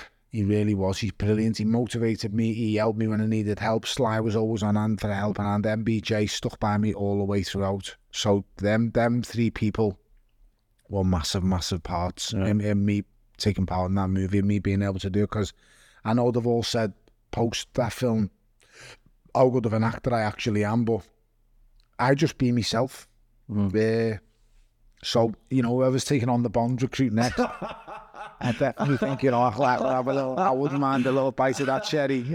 Did you knock that boy out stone cold, or was that acting? I slapped him. Yeah, because it fucking looked as if you'd cracked him. He's an amazing actor. Yeah. He is an amazing actor. Yeah, because there's a video, it looks as if you had put him right in his ass. I was told he's one of the best actors in the world when I first got there. Just watch his most recent film, Just Now Mercy. he is, yeah. Just Mercy. He's an amazing actor. He really is. Fruitvale Station. Just watch the movie. Fruitvale Station. Thank me later. It's an amazing true story. Shit going on still today, but amazing film. Mate. Yeah, that's unbelievable, mate. I take my hat off to you for even just achieving that. What was your friends treating you like? Was it a stick, or were they happy for you? They didn't believe it when I first told them. I actually told them I was due to leave for Philadelphia on Monday. I phoned a couple of my closest friends. So I phoned down and said, "Listen, let's go and have a little knock on the 9-hole golf course in Bellew." And you know, it's not like you want to go knock golf. I'm fucking shit at golf. At this stage, I hadn't even had my own clubs properly at this stage. So we goes to Bellew, and I'm sitting there. Sorry, we're walking through, and I was, "I've got to tell you something." And they went, "What?" And I went, "You're going to think this is funny, but I'm not fucking joking around. I'm going to be in the next Rocky movie." And they just went, "Oh, fuck off. Fuck off." And I said, "I'm telling you," I said, "I remember I told you, I kept building up to the Cleverly fight. If I'd lost to the Cleverly, by the way, I wouldn't have done the movie. I couldn't have done it, the shame." So I said to them in the Bills Club, "I've got something to tell you, but I've got to wait till after the Cleverly fight to tell you." kept going on. So on this Sunday, as I said, went for the fucking little knock and told them, and they went, don't believe you. And then I ended up showing them the text messages and stuff like that. And they were like, oh my God, I can't fucking believe this cunt's going to be in a Rocky movie. How have you done that? And I was just like, I don't fucking know. I've fluked it one way or another. And that's it, mate. Mates have never seen me different. I'm still the same fat fucking to them that I've been since I was 11, 12 years old. Because your career was hitting the peak then. You were going through that transition where everybody was starting to know you were getting well liked. How was it? Because usually when they bring people in for films, it's usually they're retired or at the end of their career. Your career was booming. It's mad because people had just started to get to know the real me because I had the Cleverly rematch. Now, here's what happened. It was a mad twist. I fight Cleverly in the rematch. It's the worst fight ever on box office. Fucking hell. I've never heard the last of it out of Eddie here. As you all now know, I didn't get much for the fight. So if he's won refunds, go and fucking see him. He's the fella with all the money from the Cleverly 2 fucking fight. So I was in a bad sticky situation because I just fought Cleverly. Now, bear in mind, I'm so happy. I didn't give a shit about how the performance was. I've beat him. Everything I've said, I've done. I've backed up everything I've said. I'm no longer the mouthy scouser who can't back up what he says. I said to everyone who'd listen, I'll beat this fella. I'll beat him easy. I'll work him. I won't tire. I'll be strong down the stretch. Everything I'd done in that fight. I'm not saying it was a great performance because it weren't. It wasn't because he shit his pants and didn't want to fight back. Coward. But it is what it is. I beat him. So I was like, right, I'm off to Hollywood to do this movie. I went missing for 5 months. I didn't fight. It took me 3 months to make the movie. I came home and I phoned Eddie in and he was like, everyone's forgot about you. And I was like, well, you're me promoter. You're the man. And I was like, at this stage, once again, now I trust them after the Stevenson, but it's at a stage where now I've just had a disaster performance on Sky in a box office fight, which is unheard of. So it's now, what am I going to do? Come back from making a fair bit of money from making the Rocky movie. You know, I had a nice touch with that. And I'm going to Eddie. I need a couple of 8-rounders and now I'll have a title fight. So fair play. He paid me well. He put me in an 8-rounder on the Josh Warrington undercard in Leeds. And he put me up. Sorry, that's a lie. He put me on a 10-rounder in Liverpool Diaco Arena at heavyweight. I got sick 10 days before the fight and I was on antibiotics. I fought a heavyweight. Dillian White fought him after me. His name evades me once again because I'm a punchy cunt. Anyway, I beat this fucking fella up for 10 rounds, played with him, pinged him all over the place. Come out for the 10th round and I thought, I'm not blowing. I was just boxing the fight at my own tempo, putting him on a jab, slipping, moving, digging him with the odd body shot. I boxed his head off really. I could have stopped him in 1 or 2 rounds, but I didn't have the confidence because I was on antibiotics to put it on him straight away. So I just boxed within myself. I got to the final 10th round. I stopped him in the 10th round. I thought, I can open the gasket now. If I get tired, fuck it, I'll just dance for the next 2 minutes. Put it on him, stopped him in the 10th round. Eddie paid me well for that fight. I then goes and says, I need one more warm-up fight. He puts me on in Leeds on the Josh Warrington undercard against the Southpaw. I takes it. I get rid of this kid in 3 or 4 rounds. Does him. And then I'm sitting there waiting for an opportunity. And I'm like, I've done the Rocky movie. I'm now known, but bear in mind, the Rocky movie hasn't been put out yet. Mm-hmm. The Rocky movies, it's done, but it's not. It comes out in the January. I'm now into the December looking for a fight. Eddie phones me up and goes, I want you to fight this fella. And I said, on what bill? He says, 16th of December, O2 Arena, the Dillian White AJ card. He said, I want you to be chief support. And I thought, oh, which name is he going to say? Who the fuck does he want me to fight? He said, I want you to fight a guy called Matthias Masterneck. And I just thought, he's stitching me, this cunt. So this is the first time I thought this bastard's now against me. So I says to Eddie, why would I want to fight Matthias Masterneck? He went, because it makes sense. And I went, no, it doesn't. I said, I've made a Rocky movie. It comes out in January. My publicity's going to go right through the roof. I'll get a shot of a title on the back of it. He went, me and my dad have had a discussion. If you can't beat Matthias Masterneck, you're not good enough to win a world title. I said, Matthias Masterneck has just been stopped on his feet off the WBC champion Gregory. Draws for the Russian. I said, besides that, he's as good as fucking unbeaten. He's had 40 plus fights and the fucker beats everyone. He's a former European champion. He's a good fighter. He went, do you want to take it or not? And I was like, fuck's sake. All right, I'll take it, fuck's sake. Offered me shit money for a European title fight. So, I've now took the fight. In the meantime, in the to and fro between all this, David A comes out and he's like, he does a Instagram post and says, anyone can get, I'm coming back, anyone from cruiserweight to heavyweight can get it. So straight away I'm thinking, at this stage of me, I'm thinking, am I ever going to win a world title? I need money now. Financially, I'm not secure. I haven't owned my first house yet. I've still got my terraced house, but I've moved up to a nicer part of the city, and I've got a mortgage on my house, and the fucking mortgage is deep, by the way. So I'm thinking, can I do it? Can I do it? I thought, if I fight David A, financially I'm secure. So I just remember putting on social media, I'll have some of it, fucking Bermondsey bitch, and that just caught fire straight away.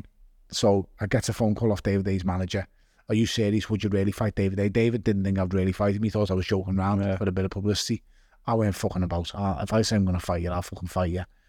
This manager phoned me, what do you think about fighting on David's bill on the channel, Dave? I said, listen, mate, all due respect.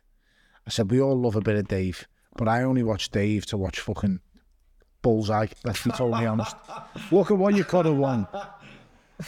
So I said, I can't do it. He went, why can't you fight? He said, you fight an unnamed heavyweight, an unknown heavyweight, and your first fight at heavyweight, and then in the second fight you fight David on Channel Dave or on Box Office Channel, whatever it is. And I went to cards. I've gave Eddie my word that I'll fight Mateusz Masternak at the O2 Arena, and he went to me, have you signed the contract? And I went, no. And he went, well, why don't you fight? And then he said, how much are you getting? Told me how much I was getting. They offered me double. They offered me double the money to fight an unknown heavyweight, so basically a fucking crab who would have fell over after the jab. And I said no, and he went, why not? I said, because I've gave the man my word, we shook hands on the deal. He said, but it's shit money and it's a stupid fight.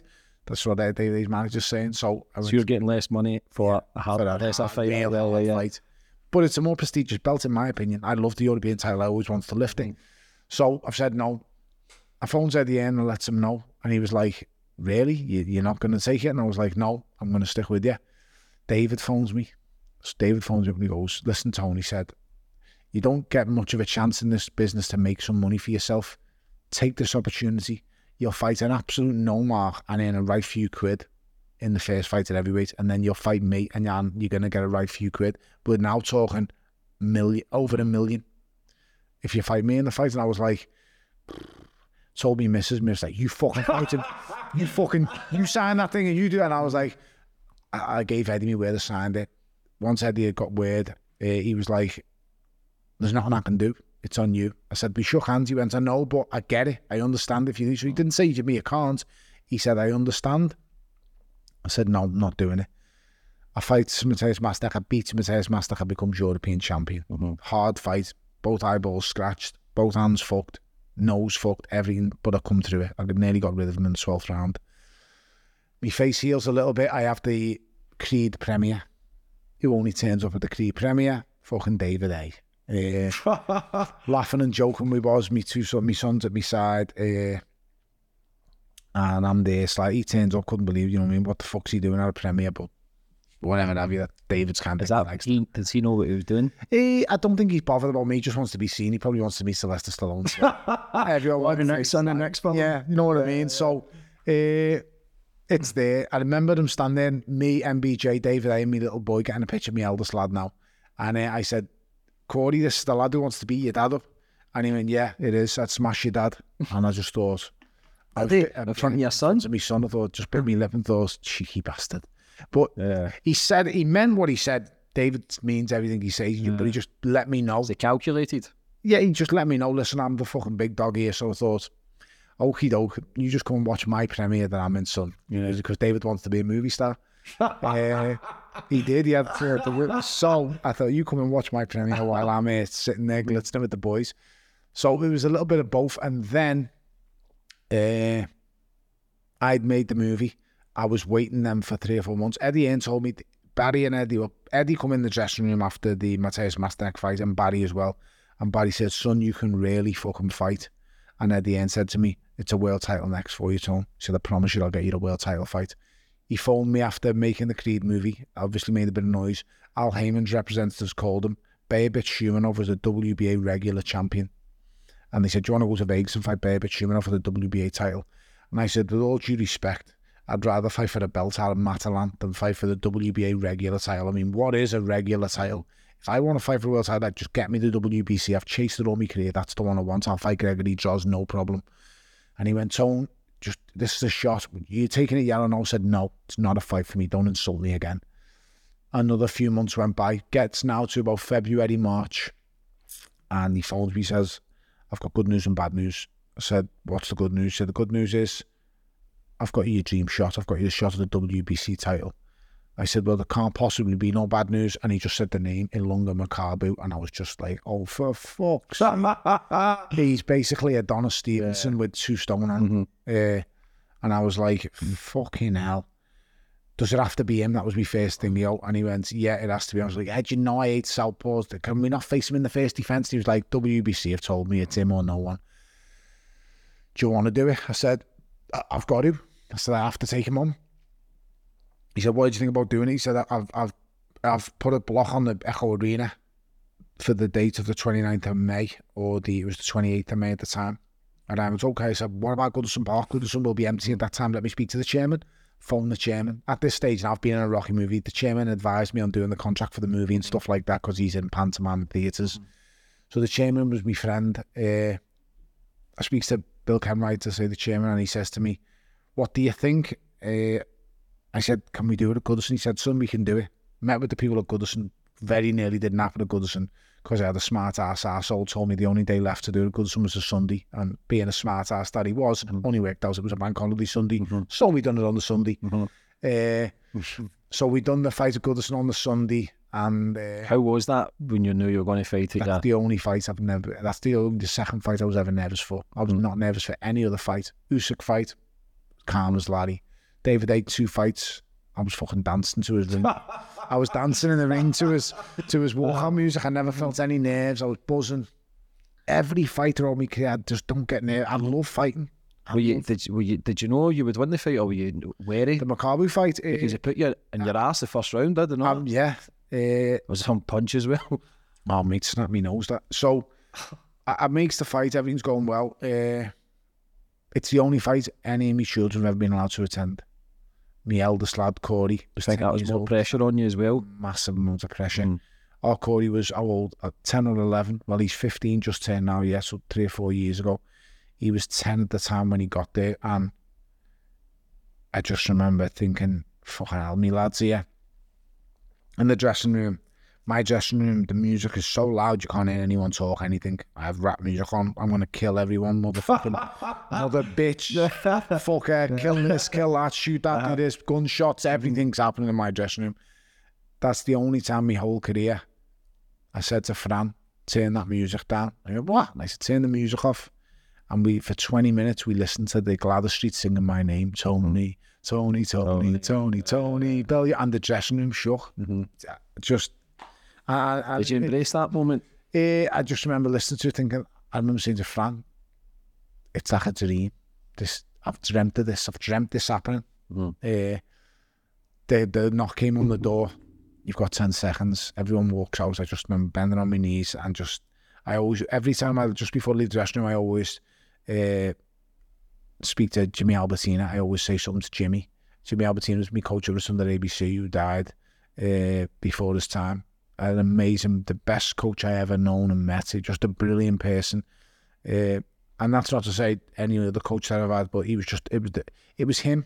Not just so much the coach, it was just him. I got him. He got me. Brilliant. He was a diamond. And I used to always just talk to Jimmy and say, keep me safe and let me perform to the best of my ability. I said to you, I don't believe in all the God stuff and all that, but I would always look and think people are looking down on me. Whether it was Jimmy, the likes of Terry Quinn, me nan, me granddad, I would say, just watch over me and make sure that I come out in one piece, yeah. So that's the things I do believe in. I do believe them people are watching, people who I've lost over the years. I don't know how, but I just believe. Feel them. Yeah, that there's certain things that I've done, so there's no other way I could have been helped or by anything else. Something's been standing over me, watching me.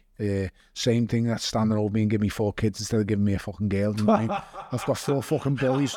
Within the fucking my name, I has 4 kids and they're all fucking boys. So, but that's to keep me sings. If I have a girl, I'm killing the first continent to the door.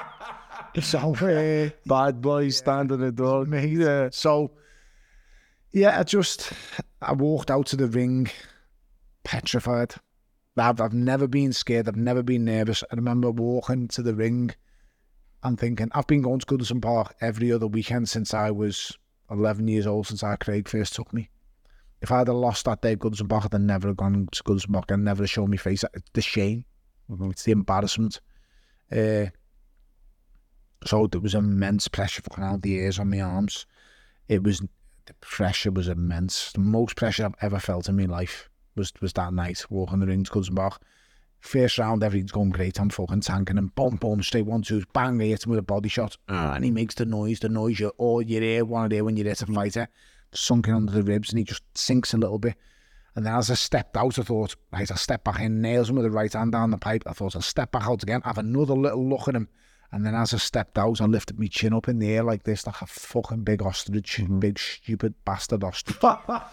And he just seen the shot. It was just there, plain as day. Boom, he hit me. And as he hit me, the punch came down like that, and then boom, snapped me nose on impact and went down my face to my chin. So my chin actually got the second brunt of it, and that's what put me. He took me legs from underneath. Yeah, because you rolled back. I rolled back. My legs, everyone goes, oh, it's a bit of a balance issue. It's not that bad. Was it? Fuck. He hit me that hard. My legs collapsed underneath me. I just went straight down like a pack of cards. Fortunately for me, I must have been practicing fucking gymnastics, because I done that roll over. All the judges were like that with a 10 card. But the roll over. I got up. I went back the corner. I'm not going to lie. When this fight finished, I actually thought I'd knocked him out the second round. I went back the corner, and I always remember Little Legs, my coach Dave Caldwell. Dave was brilliant for me. He is another person who resurrected my career, taught me new things. Brilliant coach. One of the best professional boxing coaches in the world. No, I don't care what anyone says. He is diligent. He is thorough. He prepares you brilliantly. He's an amazing coach. As I said, with Jimmy Albertine, it was different. I was a young man. You would learn how to become a man as well as being a boxer when you're in an amateur gym. But Dave Caldwell is a perfect professional boxing coach, and I've had a few. I've been to many places. I've been to New York, the gyms in Gleason's. I've been all around the ghettos in America, sparred and training. I've seen how people train them. Dave Caldwell is the best boxing coach I ever came across in the professional game, without doubt. At the end of that second round, I've just had my nose broke. I'm sitting on the stool. I was pissing around, and like a tit, like an ostrich, lifted up. I'm on the floor. I'm in the corner. And the last thing you want to hear is some fucking high-pitched Sheffield fucking voice in your face. You got greedy. You got fucking greedy. Oh, mate. And I'm just... You already know I'm a fat cunt. Of all the times to call me greedy, now isn't the fucking time. I'm sitting on a stool. I've just been dropped. And I'm like, fucking hell. And he said to me, hey, you got greedy. And I went, all right, yeah. That was the last thing I remember. That was the last instructions I remember him saying. I came out for the second round. Whatever he told me to do, he must have just told me to keep him on a jab box, do whatever. I don't know, but I'd done it. I came back at the end of the second round. I don't remember a single thing that's been said to me. All I remember is going out for the third round and thinking in my mind, this is where I remember from the start of the third round. I'm thinking, I've studied this guy. He gets stronger as fights go on. I've got to get rid of him soon. But into a little trade-off, I thought, I've just got to cop him with a short left hook. If I can get him to walk onto a left hook, perfect. He starts attacking me, digs me body. As he went to throw a right hook to the body, because he's southpaw like this, he left me a little glancing on the hook on his chin. So fuck off, I whacked him with a left hook on the chin. So now it's this daft bastard's time to start running. He runs back, and Lunga Makabu never runs away from anyone. And I thought, it's completely out of character. I must have hit him bad with that left hook for him to run back. When you study fighters religiously like I do, you pick up things, you see these faults, and when they do things out of character, it's because of the hate. Nails him with the left hook, I'm on him, I'm chasing him. Gets him to the ropes, gets another exchange, boom, boom, boom with exchange, and bang, bang, bang again. I can actually hear Jim Watt saying, he shook him. And I thought, or Nick Orland, one of them I could hear. I banged him with right hand, left hook. This time his legs visibly dipped to me. And I thought, right, nail him to the body. You've just got to get him to drop the hands again. I only knew I needed one clean left hook. If I hit anyone with a clean left hook, they're going out like a fucking light. I don't give a fuck who you are or how strong or tough you are. If I hit you with this hammer, you're going to sleep. I sunk him with the left hook the body, and he made the noise again. I thought, I've got you. I'm so close. I just need you to want to hit me back, because at this stage he was doing this on the ropes, tuck, slip, just tapping me. So as I've gone with the right hand, all camp, the coach had me drilling me. When you throw the right hand, drop to your left, come back with the left hook and connect. I threw the right hand and it missed. And as I threw the right hand, it missed. I dropped to the left. And as I dropped, he'd done the sin, like he'd thrown a lazy right hand over me. As the right hand came over me there, that was it, mate. It was all she wrote. I came across him, boom, and it hit him. And as it hit him, fuck me, I just felt him. It's like he died. Boom, he was out, just asleep. So as he's went completely floppy, like I talked to you about when fights go completely floppy, I thought, I've got to get him on his way down. I've just got to make sure. I've thrown a jab, missed, and I just hit him with the right hand in the back of the head as he went down to the floor. And then Victor Loughlin stepped in, and he waved his arm straight away. He was asleep. His head hit the floor so heavy when it banged the floor. He was asleep. He was out for about 5-10 minutes after it. I remember just collapsing to my knees and thinking, you've done it. Yeah, that's amazing, man. Go shoot your hand for that. I remember watching that fight. Yeah, thinking, phenomenal. And at that point, I've achieved my lifelong goal. That's the best way. All my life, until I had kids, I didn't care about nothing. I didn't give a fuck about anything. I will do anything. Whatever I've got to do, I will do. Upon having me kids, my goal was just to become world champion in boxing and do whatever I do. And I knew it wasn't about money. It wasn't. I just wanted to be a world champion. I wanted to make something of myself. Them fucking teachers who used to laugh at me in school, the people who after got expelled, you're going to be nothing. You're going to be a bum. You're going to be a fucking drug dealer like everyone else around here. You're going to be this. You're going to be that. All the nights of working on the doors, fighting with men, the fucking time of working in the pillow factory, fucking stacking pillars, fucking filling pillows, filling duvets, working in the sports centre. And all the time, all these jobs that I had, working in Next, all these jobs that I had was to subsidize the dream of one day becoming a world champion. I used to tell people, anyone who listened, when I was working in Next, when I was working in the pillow factory, when I was working on the door, when I was working as a lifeguard, I used to tell all these people, I'm going to be a world champion one day. I'm going to box Goodison Park. And they'd fucking laugh at me. Yeah, I fucking love that, man. And you done it. And the fact that you done it, man. And when that punch landed and I dropped to my knees, that's why I say to you, all this pressure, all these things I've been telling people, everyone just thinks you're a liar, you're a bullshitter. Yeah. Everything I've said, I've done. Everything. I remember arguing with a fella, and let me finish my story. So I've hit him with the left hook. It's over. I'm world champion. They dropped to my knees and just tears flooding out of me because I've done it. There's nothing else. I've done everything I set out to do in boxing. I've been ABA champion. I've boxed for my country. I've been British Commonwealth European world champion. The only things left to do after I finished that night at Goodison Park was to financially secure my kids' future. That's all I had. And he says that your career did really flourish after that fight. I wish I could have retired after that night. Yeah. I wish I could have retired after Goodison Park. If I had have what I made in the next 4 fights after Goodison Park, if I would have made that at Goodison Park, you'd have never seen me in a boxing ring again. Is that true? 100%. Because I know your wife comes into a big play. You used to say, I need to speak to my wife. Massive. Rachel, is it? Yeah. I need to speak to her. That was your last 4 fights at the end of the fight. I think you did mention her, say I need to speak to her. She calls the shots. Yeah. And it's scary to think, but you became box office after that. Yeah. You became mega. It's the dream. It's like I said, I don't know many people in life where they'll stand on art, sit there and go to you, listen, I've lived my dream. I've lived it, and every night when I close my eyes, every time I think of boxing, I just relive my dream again. I see it over, and I don't. You can see you're saying now how the smile in your face, mate. Half of you. It just, I can't put it into words what it meant, but it was the dream come true. The blues that were in there, Tony was there. Yeah, bit fucking worse for worse than he was. he fucking celebrated. My family was there, and I must also say there was a lot of Liverpool fans in there, thousands of them. And I thank them as well. They showed me unbelievable amount of support. Our city is fucking horrible sometimes when it comes to football. We're at each other's throats constantly, but some things surpass them. So everyone knows about, Hillsborough and stuff like that. Yeah. I'm a Scouser before I'm an Evertonian. I'm a Scouser first. Of course. And that comes first to me. It always has, it always will. I'm an Evertonian second. So when a Scouser's fighting, I don't give a fuck. You got a red shirt on, I'm fighting with you. Yeah. When a Scout's arguing, I'm arguing with you, I'm backing you up. And that's how I believe that's how people should be in communities and in life. Don't get me wrong, you have to be in the right, but I'm backing you up. Yeah. So I have to thank them in there as well, but it was just me dreams came true. It must have made everybody so proud, man, to come from it. And that, your story, brother, gives people inspiration. If you can do it, I can do it. Do you know what I mean? That's what I always... a great thing. I don't like going to places where I'm not really... So I always get asked to go, will I do a talk here? Will you go to a school? There you go. And I always say no, because I say to people, I'm not... Don't paint me out to be something I'm not. I'm not this inspirational figure. I'm not this big fucking...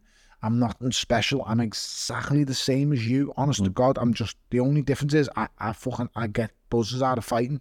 I thrive on fighting. That's the only difference between us. I'm no different from anyone else. So when they ask me to talk to people, talk to kids, I only feel comfortable doing it when I go back to where I'm from. Because I get that I come from... I come from where you come from. And when they see me come and turn up and I've got a nice watch on, or I've got me bird's car's nice, or I've got a nice pair of shoes on, or in a nice suit, and they go, where did you... And I go, I come from that street there. My ma still lives there. Yeah, I come from where you come from. You can do it. You can do whatever. You can be whatever you want to be. You just have to believe and be willing to sacrifice and dedicate yourself enough, and you can do it all. And it's all the kids I meet, the lads who are managing and look after them boxing, they come from similar backgrounds to me. Single parent families, tough times, fighting. You've been in trouble with the police. You've done whatever have you. I want to help them. Some kids have been who I help out and look after, they've been selling drugs because that's all they know, that's all they've been able to do, that's all they've known from growing up, seeing their own fucking parents doing it. So I want to help them, and I feel like I can help them people because I come from a similar background and environment. Yeah. But when they asked me to go, I got asked to talk at Oxford University and I declined. Why? Because I just said, what the fuck? These people are fucking clever people. What the fuck am I? So are you, mate. But you can't buy belief. You can't fucking buy belief. And these people can read thousands of books, but put them under pressure at a business meeting or anything, their asses collapse. So you've got something special. I just couldn't. It was Cambridge or Oxford. One of them, one of the big. It might have been two. They went to the company and I've declined both of them. I said, what am I going to speak to? What am I going to say? And they were like, just to tell them how you've done what you've done. I said, there's no secret of how I've done what I've done. I've just believed in myself and I've never give up. Why did you think you never faltered? Why do you think you never... You hit speed bumps along the way and obstacles, you're a human being, but why do you think you had the blinkers on where you just stayed in your lane and you just always believed? What was that? Rachel and the kids. Your missus? Rachel and the kids. She's your rock, yeah? Do you think, your relationship... Not she's my rock. It's not... Do you think you wanted to work on that relationship so much as well because your dad left at a younger age? Possibly. Oh, massively. That's the reason why I want to make it work? Yeah, 100%. Was your dad always in your thoughts, even at Goodison, 100%. Everything. He's always behind me in some way or another. I always want to better him in everything I do. My marriage and fucking, and that's just because the way he's made me. I love me dad. I adore me dad. He's one of my closest people. He's not just me dad. He's my best mate. I look after him. I help him. I do everything I can for him. I love him. And that's not to say I don't love my mum. Of course you love your mother, but I've got a different relationship with my mum. Yeah. And as you say, women and fucking just women are just bitchy, dad. They just don't get along. It's just what's for you. But men, I love me dad, and I don't know. I want my kids to better me. I want my kids are better than me already. They've been born into something that I could only have dreamed of. So that's what it was. And I never give up. But 100% when you say why didn't I give up when I've hit speed bumps along the way? Rachel and the kids. Yeah. If I didn't have Rachel and the kids, I 100% would have been locked up in jail. You speak about them, for what I know, the last 5 or 6 fights, it was always about them, make your money and then retire. I know without them, I'm definitely on the street. Because I wouldn't have stuck with boxing. There's easier ways in life to earn money than boxing. Yeah. There's much easier ways. Like up until the Adonis Stevenson fight, my career was hard, but it wasn't impossible. So, dealing with the highs and the lows, I got through it. But you have to understand that if I didn't have them and I wasn't providing for them, without a shadow of a doubt, I would have went, fuck this. And I just went, fuck this. And I've had friends and people who I know where you can really do well financially. So... I know for a fact that's the... I want nice things. Yeah. I've always wanted nice things. After the Goodison fight, you were saying you were thinking about retiring, but then obviously the box office... She wanted me to. So Monday morning, I thought, I fought on Sunday, after Sunday night, the bank holiday Sunday. So Monday morning, the kids stayed near Mazar. Corey came home with us. I'm sitting in my kitchen, and I'm at this stage after the movie. Everything that I'd earned, every penny from the movie, from my career, I put into my house in where I live now. I don't live there now, I've just sold it, but I live in a different house now. So I put into this house in a nice area, and it cost me, I couldn't afford it, but all my money combined, I put it into the house, and then I still had quite a lumpy mortgage on top of it, of all my savings. It's a fucking beautiful house it was. And I finished the fight Monday morning, and I says to Rach, she said, right, you've done it. I'm looking, the WBC belt's on my kitchen counter, I'm looking at it, and I'm sitting there, and I just said, girl, we've done it. Everything I've set out, we've done it. That's a beautiful feeling, man. It was boss. And then she went, well, you're going to stop now then? And I just went, how can we stop now? I said, we've got a mortgage. I've got, the World Championship fight money. That's what we had. That's all we had to our name. And believe you me, it wasn't what you'd think it was. After the taxes paid, after everything's paid, it's probably a manager's salary in McDonald's. After all your tax, all your cuts away, trainers' fees, all that shit. That's what it was. So, a year's worth of salary for a McDonald's manager or executive manager, or whatever it is. And I said to her, I said, I can't stop now. I said, but what I'll promise you now is there's not many fights left, and every fight from now is about one thing and one thing only. Sure, one, I said, money. I said, the career is now about money. It's the only time in my whole career that I mentioned money to her. Rachel never knew one of the purses I got for any of my fights. She never asked me. But when I said that to her, she said, okay, I'll agree with that. She was happy for me to do that. So I said, we just got to financially secure. You've got to buy this house that we're in now and own this house. Once we own this house, it's good to go. I can die tomorrow. I've always had in my thought that I'm going to die before my time. I don't know why, but I've sort of always planned, if I died, they're safe and secure. Before the first David A fight, I made her sign a will, because we weren't married at that stage. In the will, I put everything singled out where every single thing was going to go.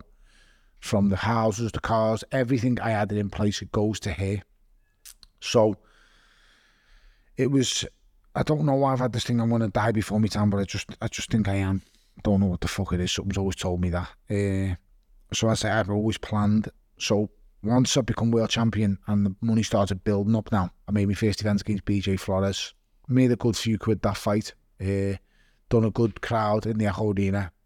Eddie done good by me, paid me really well. But I was now in control of the fight. I owned the venue, I owned the show. He showed me exactly what came in, what went out, what came in, what done this, how much Sky me paid me, how much the crowd generated, all that shit. So that's the first time I'd seen the books. And then I get a phone call off someone. I'm now world champion. And I get a phone call off a man that won't say his name. But this guy calls me and he says, Tone, he said, I want you to fight David A on box office, on BT box office. And I went, how'd you work that out? And he said, you're a big name. He said, and I'll give you a huge amount of money. And I went, I had to work with Frank Warren, by the way. That was one of the stipulations. And I went, well, number one, I can't work with Frank Warren. He said, no, don't worry about the money. I'm personally guaranteeing you the money. Now, this man could personally guarantee me the money.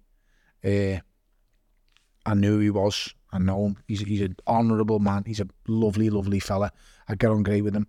And I said to him, I can't. And he went, I'll tell you what, I'm going to give you a couple of days to have a think it over. He said, but if you speak to someone over this agreement that you've got, can you please not mention that it's me who said it to you? I said, no problem. And I'm honourable, mate. What I say I fucking do, stuck it to me weird. I phoned Eddie and said, I've had a call off a man, and he's offered me an enormous amount of money. Did I just say the amount he'd offered me? No. Well, it was an enormous amount of money. Millions? Yes. We're now talking about millions of pounds. I'm world champion. I'm getting paid well for the fight, but I'm not into the millions bracket yet. This man's phoned me up and offered me millions of pounds to face David A on box office. I phoned Eddie. Bear in mind, I'm now world champion. Still got no contract with Eddie in. Yeah. We're still dealing on a handshake. And believe you, that's unbelievable. I can't believe that. No one does believe it. Yeah. He says to me, how I never made you sign a contract. I said, I always gave you my word. No. So my word is worth more than a fucking 1,000 contracts. I don't give a shit what anyone says. I said, I gave me word when, after Adonis Stevenson, I'll finish my career with you regardless of whatever happens. And I knew I had the heights in me to get there, especially, as I said before, if I come out and do fucking crazy shit or do whatever, I'm perfect marketability-wise. I phoned Eddie and he says, Tone, you've got to take it. They were Eddie's words. And he said, I'm not taking it. He said, I can't give you that money. I can't guarantee you that money. You are now Cruiserweight World Champion. There is no money in this division. You remember him saying to me? And I said, well, we can generate it. We can create it. So the offer's knocked back. I says to Eddie, now that I know David wants to fight me, I said, but David, I've spoke to David before this, and David's like, I sort of fight, but I'm not fucking dealing with Eddie Hearn. I'm not dealing for, I don't like Eddie and whatever. They had a problem before. He thought Audley Addison, Eddie's, and I made do whatever have you, but that's how it went. So I said to David, I'm happy to fight, speak to David's management team, whatever. I said, but make no mistake, you'd have to deal with Eddie Hearn if you want to fight me. Now, I now had power in my hands now, because I'm now topping bills. I'm now a name. You're the Ace champion. I'm not the A side with him because David's such a massive name, but I'm a world champion. You're fighting on Channel Dave. Let's get one thing straight. I'm on Sky Sports. I'm with Sky Sports, and I have been throughout my whole career, but I had one fight. So David says to me, well, what do you mean? I said, I'll fight you. I'm happy to fight you, but this is the terms. You deal with Eddie Hearn. Eddie loved it. Eddie fucking wound him up, pushed him. You didn't believe the contract that I got for the first fight. I took 60% of what I'm really worth because I knew I'd beat him. 60%. If I would have fought my way through, I would have ended up getting the better deal than what I deserved, but I didn't. Yeah, you were underdog as well. I was massive underdog. Remember, Eddie Hearn's word to me was, I think you should hold out. I think I can get you more than this. And I said, no, I'm not taking anything less. I said, I'm not fighting for less. He said to me, if you hold out, I reckon I'll get you to the percentage that you want. I didn't. I took the slightly lesser percentage than I should have. And as I said, don't forget, I was bringing Sky Box Office to the table, because without me, Eddie, Dave, they weren't getting on Sky Box Office. Yeah. So we ended up doing it. We're at it, mate. I've cracked him fighting David A. You know, everyone, David thinks I've only took the fight for the money. The money's a big factor. He didn't rate either, did he? No, he doesn't. He watched me fight BJ Flores in my first defence. BJ Flores is his mate. So when I fought BJ Flores, this is my first defence of the title. I didn't want to fight BJ Flores, by the way. I think I used to think he was a knob. This fella would follow me around everywhere. When I moved up to Cruiserweight, he was calling me all the names under the sun. I'm a blown up light heavyweight. I haven't got a clue. I'm shit. I'm this, I'm that. He turned up at the career premiere with his hay. And the two of them just ridiculed me. You know, they basically... And BJ Flores just followed me around like a fucking no-mark. You can take out, actually. I do get on with them these days. So, he said to me, BJ Flores says... I said to Eddie Hearn, I want to fight Demetrio Kucha. Demetrio Kucha had just beat me mate Enzo Machinelli. And I said, no. He said, no. He said, that's not a good fight. He said, Demetrio Kucha's a good fighter. I said, well, I'll tell you what. I said, let me... He said, why don't you fight BJ Flores? And I said, Eddie, he's a fucking knob. He's a typical Yankees, all mouth, no substance. He fucking goes on. He's fucking this and that. He said, he's David A's good mate, and it'll build up the fight between you and him. This is before this man had made this phone call to me. So then I says to Eddie, all right, I'll fight him. I battered BJ Flores. I slapped him down like a fucking ragdoll, a cat with a ball of wool. It was boss. I'd done him, and then me one stipulation was fighting BJ Flores. I said, David A's got to be ringside commentating. I said to Eddie, make sure he's there working. And he went to me, why? And I said, don't worry about why. It's the only fight in my whole career. I've gone into the ring with an agenda. I was going to cause murder with David A after the fight. You kicked all this stuff. Because I kicked the table. The advertising table all around myself. I'm going to kill you. I'm going to do this and that. I was never going to get my hands on him, let's be totally honest. And people say, well, that's pantomime. It's not. Because if them screws guards wouldn't have jumped in the way, then I would have been forced in a position to crack him, and I would have, because I couldn't look the cunt by jumping. See, when he does get, it's fair play to him, man, on these fucking rivalries. He throws punches, he threw glasses, and he doesn't fuck about, man. He must be a tough big mate. He's not soft. Yeah. David can have a fight. Yeah. David can have a fight in the street, and he can have a fight in the ring. He's not fucking soft. Have you seen him with Chisora? His game is fucked. Yeah, he cracked him with a bottle, did he not? Or a cup? He had a bottle in his hand, he punched him, and the bottle came out and smashed. But so, when I jumped out the ring to get him, I knew the security would get there before me, but if he wouldn't have, I'd have fucking traded punches with him there and then. You have to, don't you? I'm so hyped up, but I put myself in a predicament where I've got to do something. Yeah. And I knew by doing that, everyone would want to see it. So I knew, like I said before, I don't need a promoter. I'll make the fight for you. Yeah. You just do the negotiations. I'll make everyone want to see it. I've done it. I beat up BJ Flores. I caused murder with David Day. I got over, what's it called? I went too far with the fucking. I got overexcited. In the post-fight in the post-fight interview in the ring. I called him SpongeBob SquarePants. I was meant to call him Sideshow Bob. I'm fucking. I just must have watched too many cartoons with fucking SpongeBob SquarePants that week, but I just called him something stupid. Story in my life. Anyway, the fight got made. He dealt with Eddie Hearn. Mate, if you'd have seen the contract I had to sign when I fought David Day the first time, you'd have thought I was fighting fucking Tina Turner. Yeah. It was ridiculous, mate. You must be seated when I walk into the press conference. You must do this. You must adhere to me as this. I must be there at that. I must do this. I remember saying to Eddie, just two things. That's all I'm asking for. Can I pick me shorts? Yes. Can I pick me gloves? Yes. Just sign the contract. Eddie was like, I think I can get you better, a bit more on this, bit more on that. Get it. And I, Ed, just sign it. I said, is there a rematch clause in there? He went, no. I said, are you sure? And he said, there's no rematch clause, Tony. I said, just make sure you sign it. There's no rematch clause. I remember signing it. There was no rematch clause. I knew I was going to beat him. Everyone was him, man. Mate. Absolute. And to be fair, man, no matter if he comes across as a bit of a dick, he was still a world-class fighter. Everyone always says to me, nah, David A shot to bits, he was finished. Well, the two fights previously, when he knocked out them two heavyweights and clean out the both of them, no one was saying David was finished, but all of a sudden, because I beat him, he's finished. You know what I mean? It's just, I'd have beat any fucking David. You're at the peak of your game, man. Styles make fight. Don't get me wrong. The best part for me was I'd become a full-blown cruiserweight after becoming world champion. I had 5, 6, 7 fights, whatever it was, a cruiserweight. I'm now full-fledged cruiserweight. Going up to the heavyweight division to face him was perfect. I no longer had to make weight. I allowed my body to just train and eat clean, and what I'd be at, I'd be at. So I was 15.5 stone all the way through the hay camp. I lost 4 or 5 pounds a week of the fight just to lose a bit of weight. What weight did he go in? He came in at 16, just under 17, 16, 8 or 16, 9. So how was it when because you were bossing every round? How was it for you for your trainer? Because sometimes your tactics look as if they go fucking out the window and you just love swinging. It turns into the first fight where he gets injured. So did you hear anything click or anything? Not in the first fight. It was going 5 rounds in. I knew David would start fast, and I knew I'd got under his skin so much he wanted to fucking kill me and literally kill me. So I'm in the fight, and my plan was make him miss for 3 or 4 rounds, keep nailing him to the body, zap him, and then after 5, 6, 7 rounds, you'll be on him. In my opinion, after 5 rounds, I think he's winning 3-2 after 5 rounds. I think he's up 3-2 purely because he's putting pressure on. He's not landing much of any note, but he's coming, he's walking at me, he's walking me down. 5 rounds pass. At the end of the 5th round, just go back, anyone watches the fight, and you see me at the end of the 5th round, I said to David, you are blowing out your fucking ass. Your ass is mine now. I said, you are finished. And I've got the picture on my phone of where I said to him, I'm standing in the middle of the ring with a glove on, and I'm laughing. I'm just watching back end of round 5, and then fuck me, he comes out for round 6 and his Achilles below.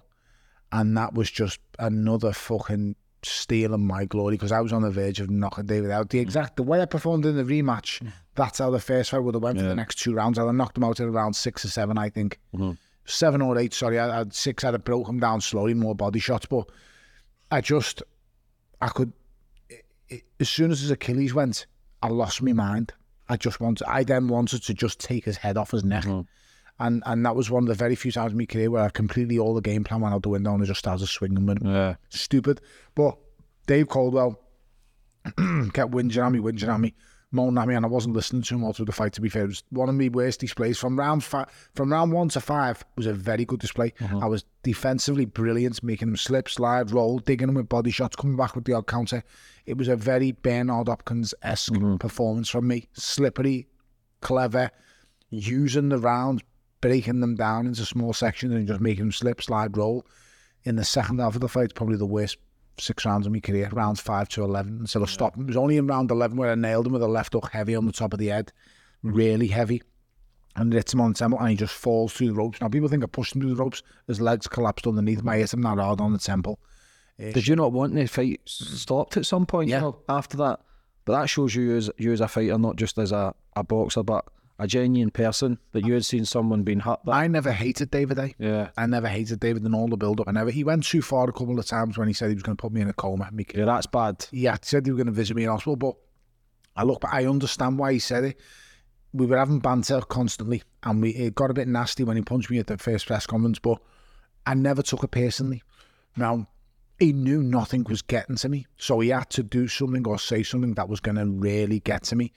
And he knew that there's nothing in this world you can say to me, sticks and stones. I don't give a fuck. You can say anything to me, it won't get to me. But he brought me kids up, and he thought I'd get. And for the first 20 minutes after he said it, it did really get to me, and I thought, you haven't enough. Yeah. And then I remember coming away and speaking to me missus, and I came home after he'd said it, and I said, so you've got to go away for this fight. She said, what do you mean? She'd never done it before. I said, you've got to go away. I want you to go on holiday. She said, don't be fucking stupid. I said, go, please, go on holiday. I said, this is the one fella who, in me first time in my whole life, who can genuinely hate me. I said, Rachel said, if it goes wrong against this fella, I could end up dead, because I'm never going to give in. Like, I will never back down. I'll never, no matter how big you are, how hard you hit me, I'm going to keep coming till I've got nothing left. I said, and David's vicious. He wants to hate me. So she went, okay, I'll go away. After she seen the comments, she started crying. She's seen on Sky Sports News, because Sky Sports fucking want to sensationalise the fight, Sky Sports News. So they showed his comments, what he said in the press conference, and he lost it with all scousers in the press conference. He fucking started saying your mother and all this. He just lost his marbles. He just very unlike David, but he completely lost it. But as I sent him on holiday, done the will, got everything put in place. That's fucking scary, man, to be doing a will thinking that you might never come out the ring again. No, you've got to, but I've always had that mentality. I'm going to die before my time. And I just thought, if I'm going to go, it'd probably be against him, because he's the one person who's capable of hurting me, and he's the one person who'd do it, because he's vicious. And there's nothing wrong with that. It's fucking brilliant. So he should. It's a boxing ring. It's what you sign up for. But he is the one man who could have really hurt me. And he hits the hardest by a fucking mile. Believe you me, mate. I had a headache for 4 days after the first fight. 4 days, and my head wouldn't stop ringing. After that victory, you seemed to really enjoy that as well. Oh, yeah, well, everyone expected me to go nuts and rub it in his face because of the bad, nasty build-up we had, but I didn't. I've known David since I was 21, so, 15 years I've known David. But he seemed to give you a lot of respect after that fight. He knew I wasn't false, and he knew I wasn't. He knew I was better than watching me on video. Is one thing. When I watch myself, I think I look shit. I don't think I look stylish. I look skillful. I think I look really easy to hit. I look slow. I look ponderous, and I wait too long. David watched me on video that made the criminal mistake, and he watched me probably against BJ Flores' mate. I was fucking dreadful that night. I just went in there and punched his face in, traded punches with him. David thought, as soon as I'm going to cop him in the first round. David's words before the first fight was, you have no say in this fight. I will end this fight whenever I want. He said, you are going unconscious and there's nothing you can do about it. And I remember going, okay, David, don't worry, it's sad. I said, but I just want to let you know, after this fight, even though there's no rematch clause, I'm going to give you a rematch. And the whole room started laughing. All the media laughed at me. David laughed. Even fucking Eddie Emmy promoted sat next to me, he was laughing at me. He said, give him a rematch. Fucking idiot. He's fucking funny, Emmy. So they were all laughing at me. And I just went in there, mate. I got the job done. And as I said, it was great memories that I have of that build-up and fight. But to put things into context, yes, I beat David. I knew I beat David Hay. The payday that I made from that, it made me more that one night than my career combined 4 times over. Yeah, my whole career combined.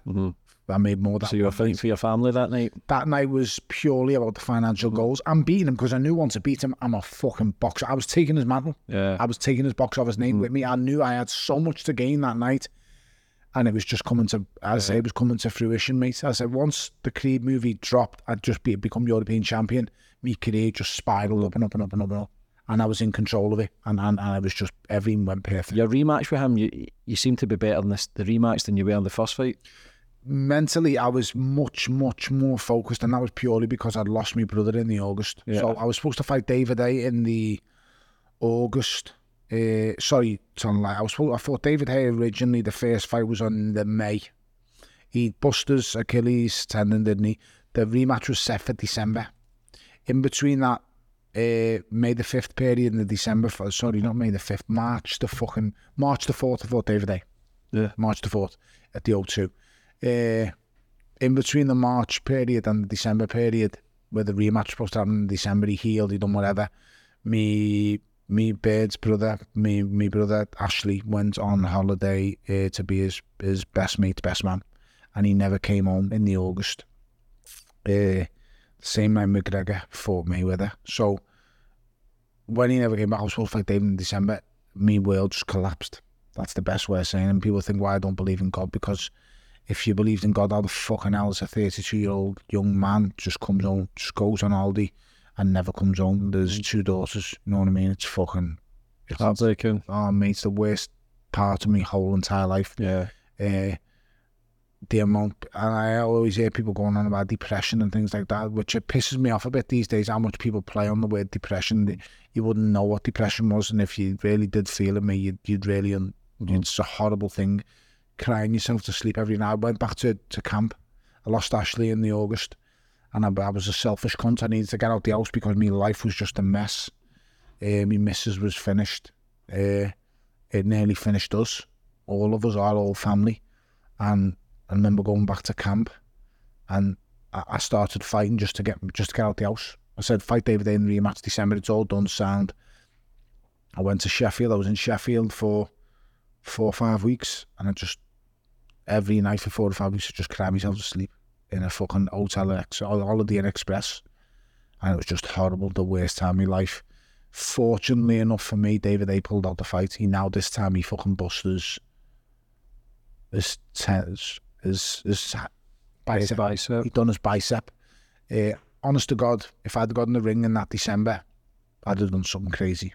I'd have done something mad. Full of rage and anger. I might have bit him, I might have kicked him, I might have done something crazy, because I was on the breaking point. So that's the closest I've ever come, I reckon, to having a breakdown. Yeah. I was just a lonely, fucking horrible place. I just couldn't put nothing together. It's just arguing with my missus all the time. And we just couldn't work it out, Ashley was just gone, and it just... But that shows you the strength of your character, because you came back, and you came back even stronger. I think everybody that watched that fight was crying at the end as well, because you could see the emotion. You're clearly a man who wears your heart on your sleeve. You don't fuck about. Your loyalty's raw. It's there. But again, brother, you feel your presence. You feel family presence, and you says you feel someone in that ring, and that shit, mate, you can't buy. You did yourself proud and your family proud. So first of all, I'm proud of you. Because it was hard, just coming back from that. It was just so hard. It was just such a horrible place to be in. As I said, I didn't know what to do. Your kids are seeing all this. My kids have been exposed to it, and it's fucking horrible. Me little baby boys, and losing their uncle like that. And as I say, it's just so sad. And we had no closure at all. Whereas there's people involved who know a lot more than us and don't tell us the truth. And it's just so sad and heartbreaking. It really, really is. But what can you do? You can only move on. We honour them now, and we do everything we can to remember him in the best light. He's such a lovely lad.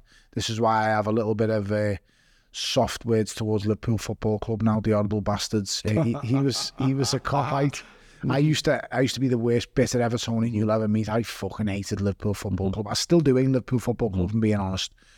But when Ashley died, a part of me just died with it, and that was it. Me hate towards them, and then also just I don't have anger and hate towards anyone these days.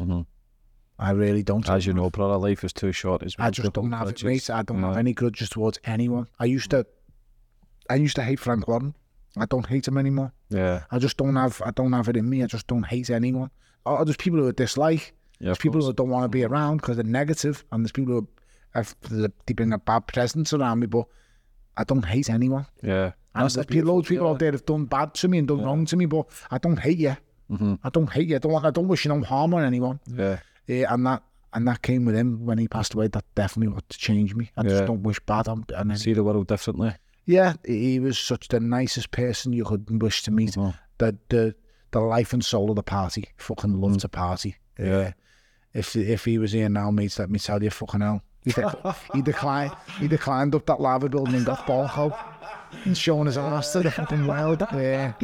People are firing fireworks. I'm telling you, they climbed up there naked. And it's fucking, it wasn't that long, nearly fucking 30 years. It took them bastards to win the league. So it's, you know what, it just... But at least you've got a lot of good memories, and that's a beautiful thing. And even bet you when Liverpool won the league, he would have probably been the first pick popped into your head. Yeah, he was. I sat there. He won it when Chelsea lost. Chelsea beat City. Was it Wednesday night? A Wednesday night, because me and my missus sat there. My missus was a bit upset, and we just sat there, and I was happy. I smiled, I was laughing with her, because she's a cop, like me bird, she's a fucking horrible red.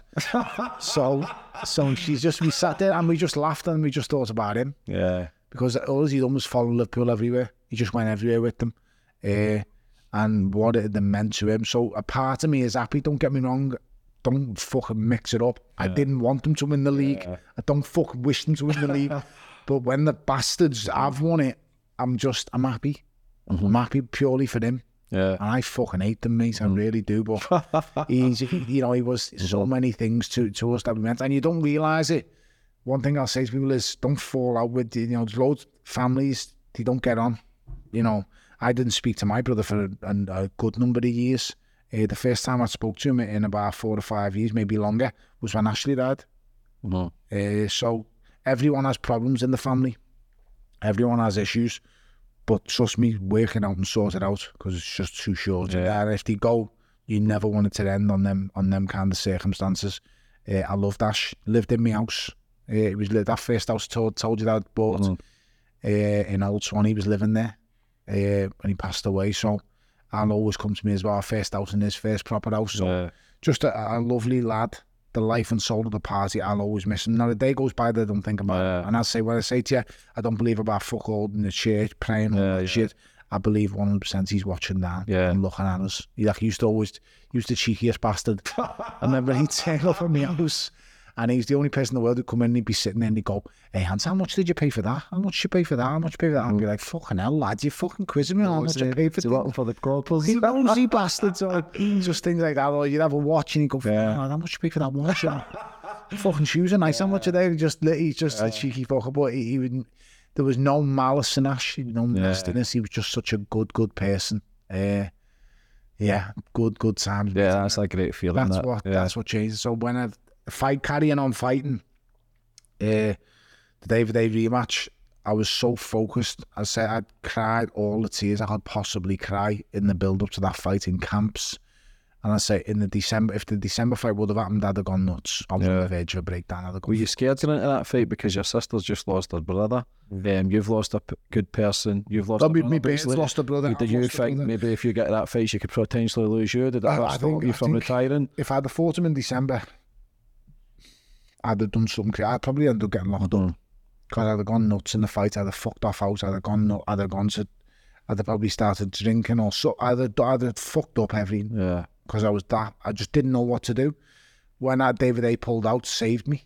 Once again, someone's fucking watching. Everything happens for a reason. Yeah, he pulled out, and then when he pulled out, I said to me, "Missus, I don't know why I feel better, but I went home straight away." I remember leaving all my gear in the gym and just said to Dave, "I'm going."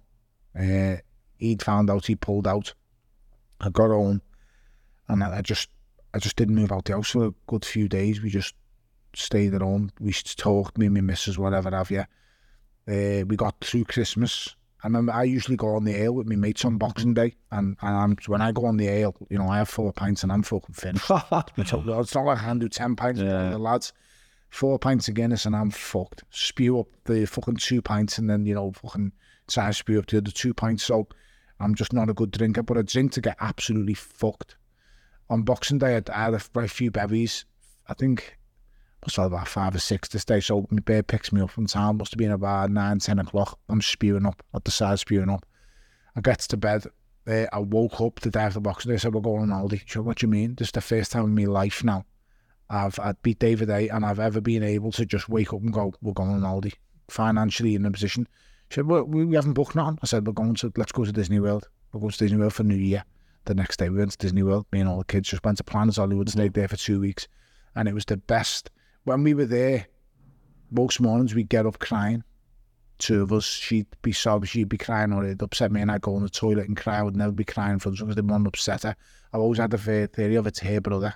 So I can never be upset in front of it to start the emotions off. I'll go away. Try to be the stronger one. Yeah, no, let us see.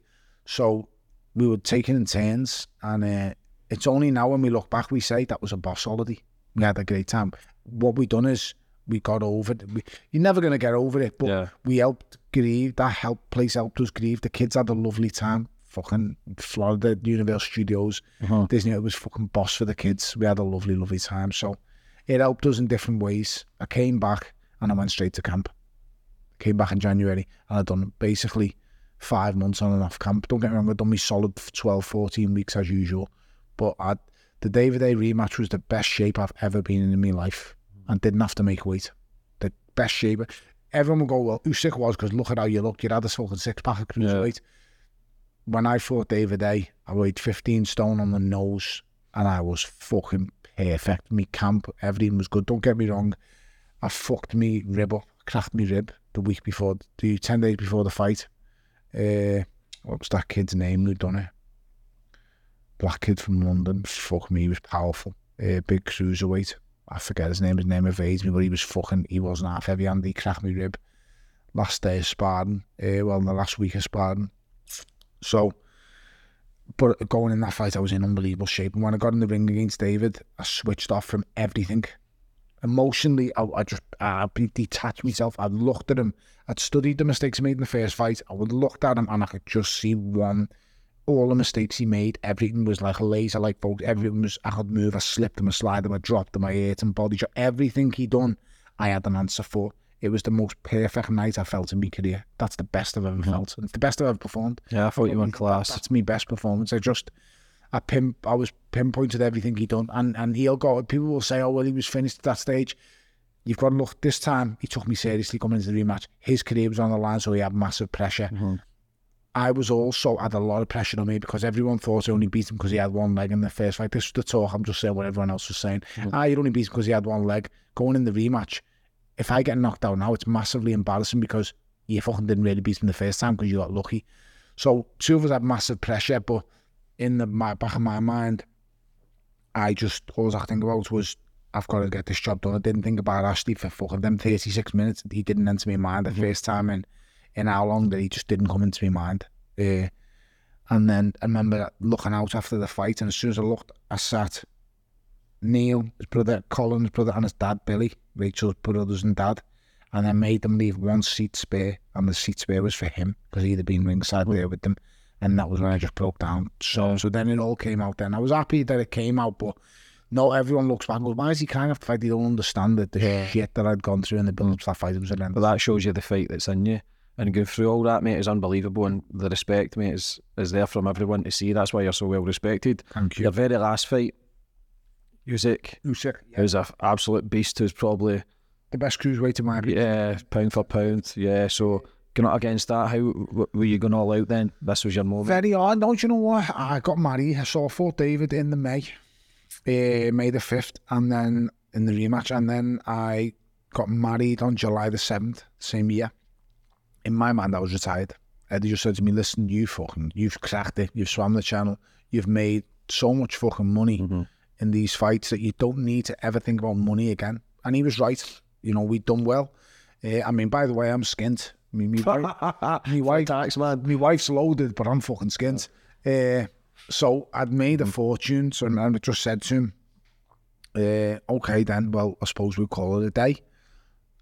I got married in the July. Eddie's at my wedding. Probably one of the only people in the boxing world that's at my wedding. So, David-A, at the end, Derek Chisora, James DeGale. So, as a lovely wedding, I goes on my honeymoon. I'm on my honeymoon, and some fella makes me look on the phone. He goes, "You watching this? The World WBS finals?" And I was like, "Mate, I've got a fucking big bottle of champagne in my hand. My fucking new wife's here. I'm drinking me fucking brain out. I'm having a fucking laugh. Fuck off." A couple of minutes went by and I thought, it's Usyk, I'll just go and have a little look. So I said to me, "Missus, enjoy that drink." And she was talking to someone. I said, "I'll be back in a minute." "Where are you going?" I said, no way, you don't need to know, don't worry about it. And I'm fucking, before I know, I'm watching this fucking fight on his phone like this. So before I know it, the people have been talking in the place, and the fella's got it on the screen. I'm watching on the screen this place, I'm like, yeah. Let's go fight. This Usyk's fucking brilliant. He just played with Gassiev from start to finish. Gassiev couldn't lay a glove on him, didn't do fuck all. Slow feet, can't beat him with them. So at the end of the fight, I thought, oh yeah, nothing of it. And then I thought, it was a good fight, that's it. But I'm retired now. There's no need for me to fucking think about him. And I just did Tony Bellew. And I thought, cheeky cunt. I thought, you cheeky bastard. And then he said it again. I thought, am I fucking eating things? This is why you shouldn't go out and get pissed with your phone on you. So I goes in the toilet, my phone's Eddie in. But about 1 o'clock in the morning in Mykonos or 2 o'clock in the morning, I says, you get me that fucking cunt. I said, I'm gonna take his head off. Eddie in says, Tone, you don't need that fight. He said, you're financially secure, everything's sound, why do you want to fight him? I said, he's just called me name out on the telly, Ed. I said, he's got all them belts. Imagine becoming undisputed cruiserweight champion. He said, you don't need it. I said, I'll tell you what, if you don't make the fight, I'll go on my social media now and make the fight. It's all right, I'll sort it out. Don't worry about it. The fucking thought of Eddie losing a pound, he fucking soon going to fucking... So I don't remember anything else. I remember having that conversation, but in all honesty, I don't remember having that conversation. That's a lie. I'm just telling you what Eddie's told me over the years. What I do remember is waking up on the Sunday morning and having the worst hangover ever, because I don't drink, as I said, drinking champagne with me fucking missus all night after on our honeymoon. It was mad. Eddie says to me, I thought, shit, what's he filming for? Goes in the toilet, answers the phone where she can't hear what we're talking about. If Eddie's calling, it's going to be something to do with boxing. So he goes, the fight's done. I'm like, what are you talking about? He went, the fight's done. He said, he's agreed to everything you want. You know, you're the man. It's on your terms. It's your bill. He'll take a flat fee, whatever. And I said, what are you? He said, Usyk, you phoned me last night and told me to make the fight. I said, no, I fucking didn't. He said, yes, you fucking did. I said, oh my God. He said, it's all agreed. He said, you mess around, you don't want it. And I went, and once again, I said, yeah, fuck it, I'll do it. And he just went sound. How was that? We came home from Mykonos. And because we'd been on our honeymoon, we only went on our honeymoon for 4 days, but Miss wouldn't leave the kids any longer. And we went straight to Portugal, to Vila Moura. And while at this point, my missus didn't know I took the fight. She thought I was going to be retired. Were you scared? Yeah, I was fucking... I just got more pissed on the rest of the honeymoon, to be honest. So I just kept drinking. And when I started drinking through the day, she must have been thinking, fucking hell, is he so happy with this manager? What's he got coming? And we went to Portugal with the kids for a little extra break after the honeymoon. And in Portugal, I said to her, Rach, I'm flying Dave Caldwell out. I said, what the fuck are you on about? And I said, I'm flying Dave out. I'm going to start camp here and fight Usyk. And she went, you said he's the fucking one person who could really hurt you because you just wouldn't stop. You said that he could fucking, he's a brilliant boxer. I said, listen, girl, I'll fuck him. I said, don't worry about it. I'm going to beat him.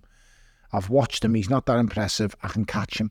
And she was like, but if you know, how much punishment are you going to take trying to catch him? Why are you doing it? You don't need to do it. And I said, listen, it's an opportunity to fight for the undisputed championship of the world. All the belts, things that I couldn't, even my dreams didn't allow me to dream this. I said, so I've got to take it. And she's like, you haven't, well, we don't need the money. Why are you fighting? So we argued for a couple of days. In the end, she went, well, it's your fucking dream. You want to fulfill it, you go and do it. I've done it. I don't regret it. Brilliant fighter. Brilliant fight. Camp went good.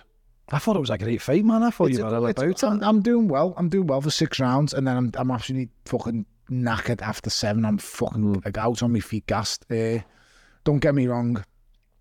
That last bit of weight's tough, but no. See, I didn't have no shame losing to him. So you know where I've lost against the Don Stevens? I didn't want to come out the house for days. I wouldn't. So I stayed in the house, fucking hiding, because I was so embarrassed and ashamed. After losing to him, I wasn't.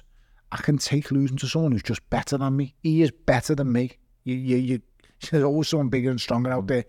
He was better. I put in a great performance, yeah. I was ahead when I got stopped, yes, but it was a 12-round fight. It wasn't a 6-round fight. So you've just got to tip your hat to him, mate, and give him credit. He's an amazing fighter. How do you think he'll do in the heavyweight? I think he'll do really well. I think he'll win a version of the world title. Yeah? I definitely think he'll win a version of it. Do I think he can beat the real big boys like AJ and Fury? No. Too small? I think he's too small. Yeah. He's the same height and build as me. Don't get me wrong, he's fucking beefed up at the minute.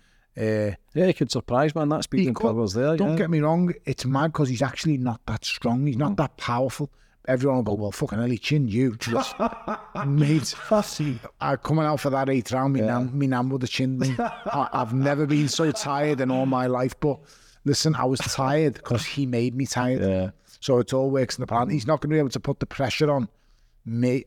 He's not going to be able to put the pressure on the big boys like he did on me to make me tired. Other fighters will just do what they need to do. But his footwork's brilliant. He's an amazing fighter, the best I ever fought. Without a doubt, no one even comes close. How was it then, retiring your last fight? How was that emotion for you? I was happy it was over. Were you? I'm in one piece. I haven't died in a boxing ring. As I said to you before, and I'll keep touching it, I've always thought I'm gonna die before my time. Massive parts of me have thought that might be in a boxing ring. I've dreamt of dying in a boxing ring, so it wouldn't be a shock to me if it did happen. But when I drew a line under it and said that's it, it was like I've done it. I've clocked the game and I've got out alive. Completed that? Yeah, I've completed the game. So a part of me was happy. Don't get me wrong, I'm not going to lie. I could sit here and go, I don't miss it at all. I fucking miss it. I love fighting. I don't miss the training. Yeah. So, excuse me, I don't miss the training at all. I do still train 5 days a week. Yeah. Or 6 days probably. Keep you sane, keep you happy. Yeah, I don't know about keep me happy. I don't know what's ever going to make me fully happy. I'm trying to just understand the meanings of becoming happy now. I've been someone who's lived my life where I've never been asked about being happy. I've always punished myself to get what I wanted, to get where I wanted. So whether that was training camp, whether I was doing whatever, doing things I didn't like doing, doing things I didn't want to do, to progress myself, I've done them. So now it's just more of retirement. It was great at first because, you can just start playing footy again with your mates. You can have a bevy whenever you feel like. You can do this, you can do that. All the things I've missed out on for the last 20 years I've done. But then what you don't see coming is the part of you that lived so much, that part of the buzz, that part of being part of something, that part of having a goal to strive for, to push yourself for every day. They're the parts I miss. Yeah, you need that. You need some structure, some goals. What's your plans, just before we finish up, brother, what's your plans for the future then, from now, moving forward?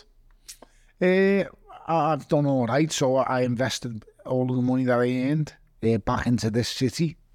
So that's going okay. I do things not to pass down, but I try and pass on some of the knowledge that I've got. Now, I keep getting asked to train people, and I have got so many things that I should pass on, but I'm not putting my family second again. I'm going to put my family first throughout the rest of, for the rest of my days. Yes, I'll still do my works for Sky now and again, but I'm not going to training camps to train fighters for months and weeks at a time. I'm not going to do that. Yes, I could probably help someone out and do it maybe once, but I'm not doing it again and again and again. It's just not viable. I don't want to miss my kids growing up. Yeah. I've only just getting to know after all these years. These last couple of years, I've got to know my 15-year-old lad. My eldest lad's 15, and I'm just getting to know him. Bond coming stronger. Yeah. So it's just, I'm spending more time with him. My little baby, we recently just not long had, Carson, it's been the best time. He's 6 months the other day. Congratulations. Thanks. And he's just, I realised how much I've missed out on with the others because I've spent it with him. I've been there every day. This lockdown period has made us stronger as a family. It really, really has. So spending so much time with the little fella and just watching him literally grow day by day. The little greedy fucker never stops him. But he's beautiful, mate. He looks like his mother. So he's just, everything's perfect. I mean, life's good.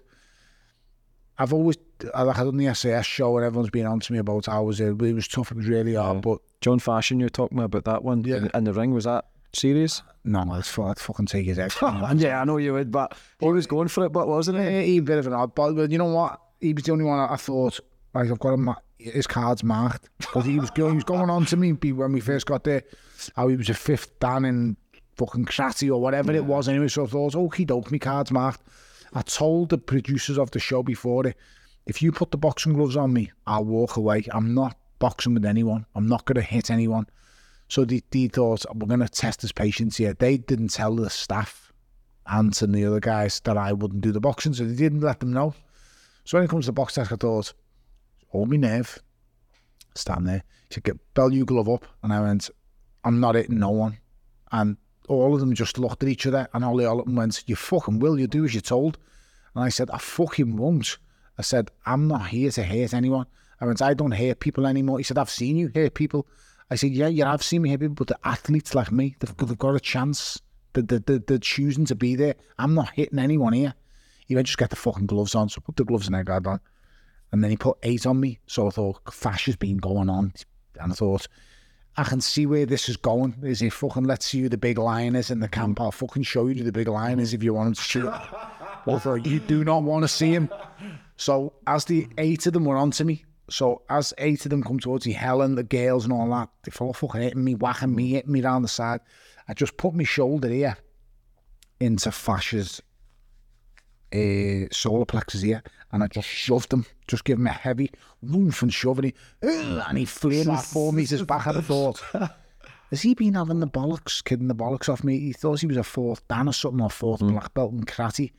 The first thing you learn in taking combat sports is how to stand side on so you cannot be moved. You don't be ever square on. He stood square onto me. So when I shoved him with the shoulder, he just thought, you're a fucking bluff merchant. Yeah.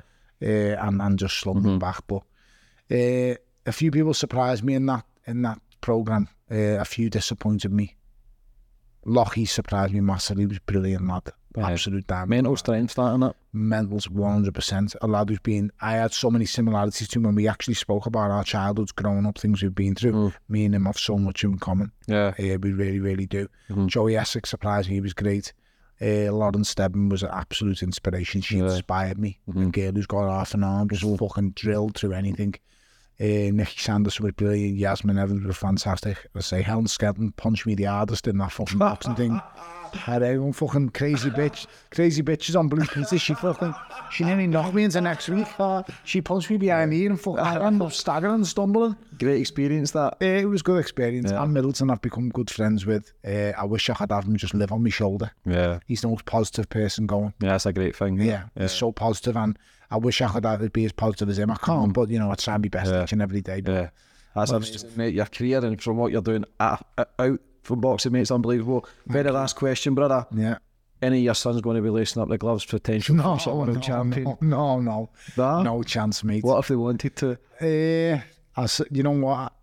I could let Carter. Carter's a tough little fucker. Because he was the youngest until we've just had Carson. But now that Carter, he's had the hidings off Corey and Kobe for all his life. So he never gives in, he always comes back. Yeah. They'll kick him, punch him, slap him, and he'll come back for more. He'll like never get in. So yeah, he could do it. I mean, my middle lad, our Kobe, plays rugby. He's really tough and really strong. He doesn't know his own strength, but he doesn't have... My kids just don't have that instinct in them. They don't have that... They'll have that DNA though. They'll surprise you one day. Mate, I wanted to hate. I wanted to kill everyone. And when I was fighting, I just wanted to kill the world. I really, really did. I just wanted to kill everything when I was a boxer. But when I look back, I think you were nuts. But I weren't. It's just being a product of the environment and doing what LV you've got to do. That's all I know. That's all I knew. And I've just carried it on through my life. But I don't want them kids to do it. I don't want me. It's my worst fear. You channeled everything to be world champion, blockbuster film, and now you're doing things outside. I think it's a beautiful thing, brother. And thank you very much. I'm trying, mate. Helping people is I love helping people. So that's what I'm planning on doing going forward. Just helping people in ways I can without trying to deter and take away from my own family life. I'm just trying to make it all work. So family come first. That's it, mate. Yeah, but that's a beautiful thing. I think the gift in life is given. As soon as you help someone, you can't buy that through any materialistic shit. Everything's within. But Tony, not just a legend inside the ring, but outside, to give me your time today. Absolutely. Next level stuff, man, to come here, no problem. I really appreciate that. I wish you all the best for the future. Again, shout out to Tony for setting this interview up. You're an absolute diamond. The boys in here for letting us use a place that only feels black. Absolute honour, lads. But it's been an absolute pleasure, brother. It's been to sit across for you. All, man. I really appreciate that. Tune in and keep listening. Yes, thank you.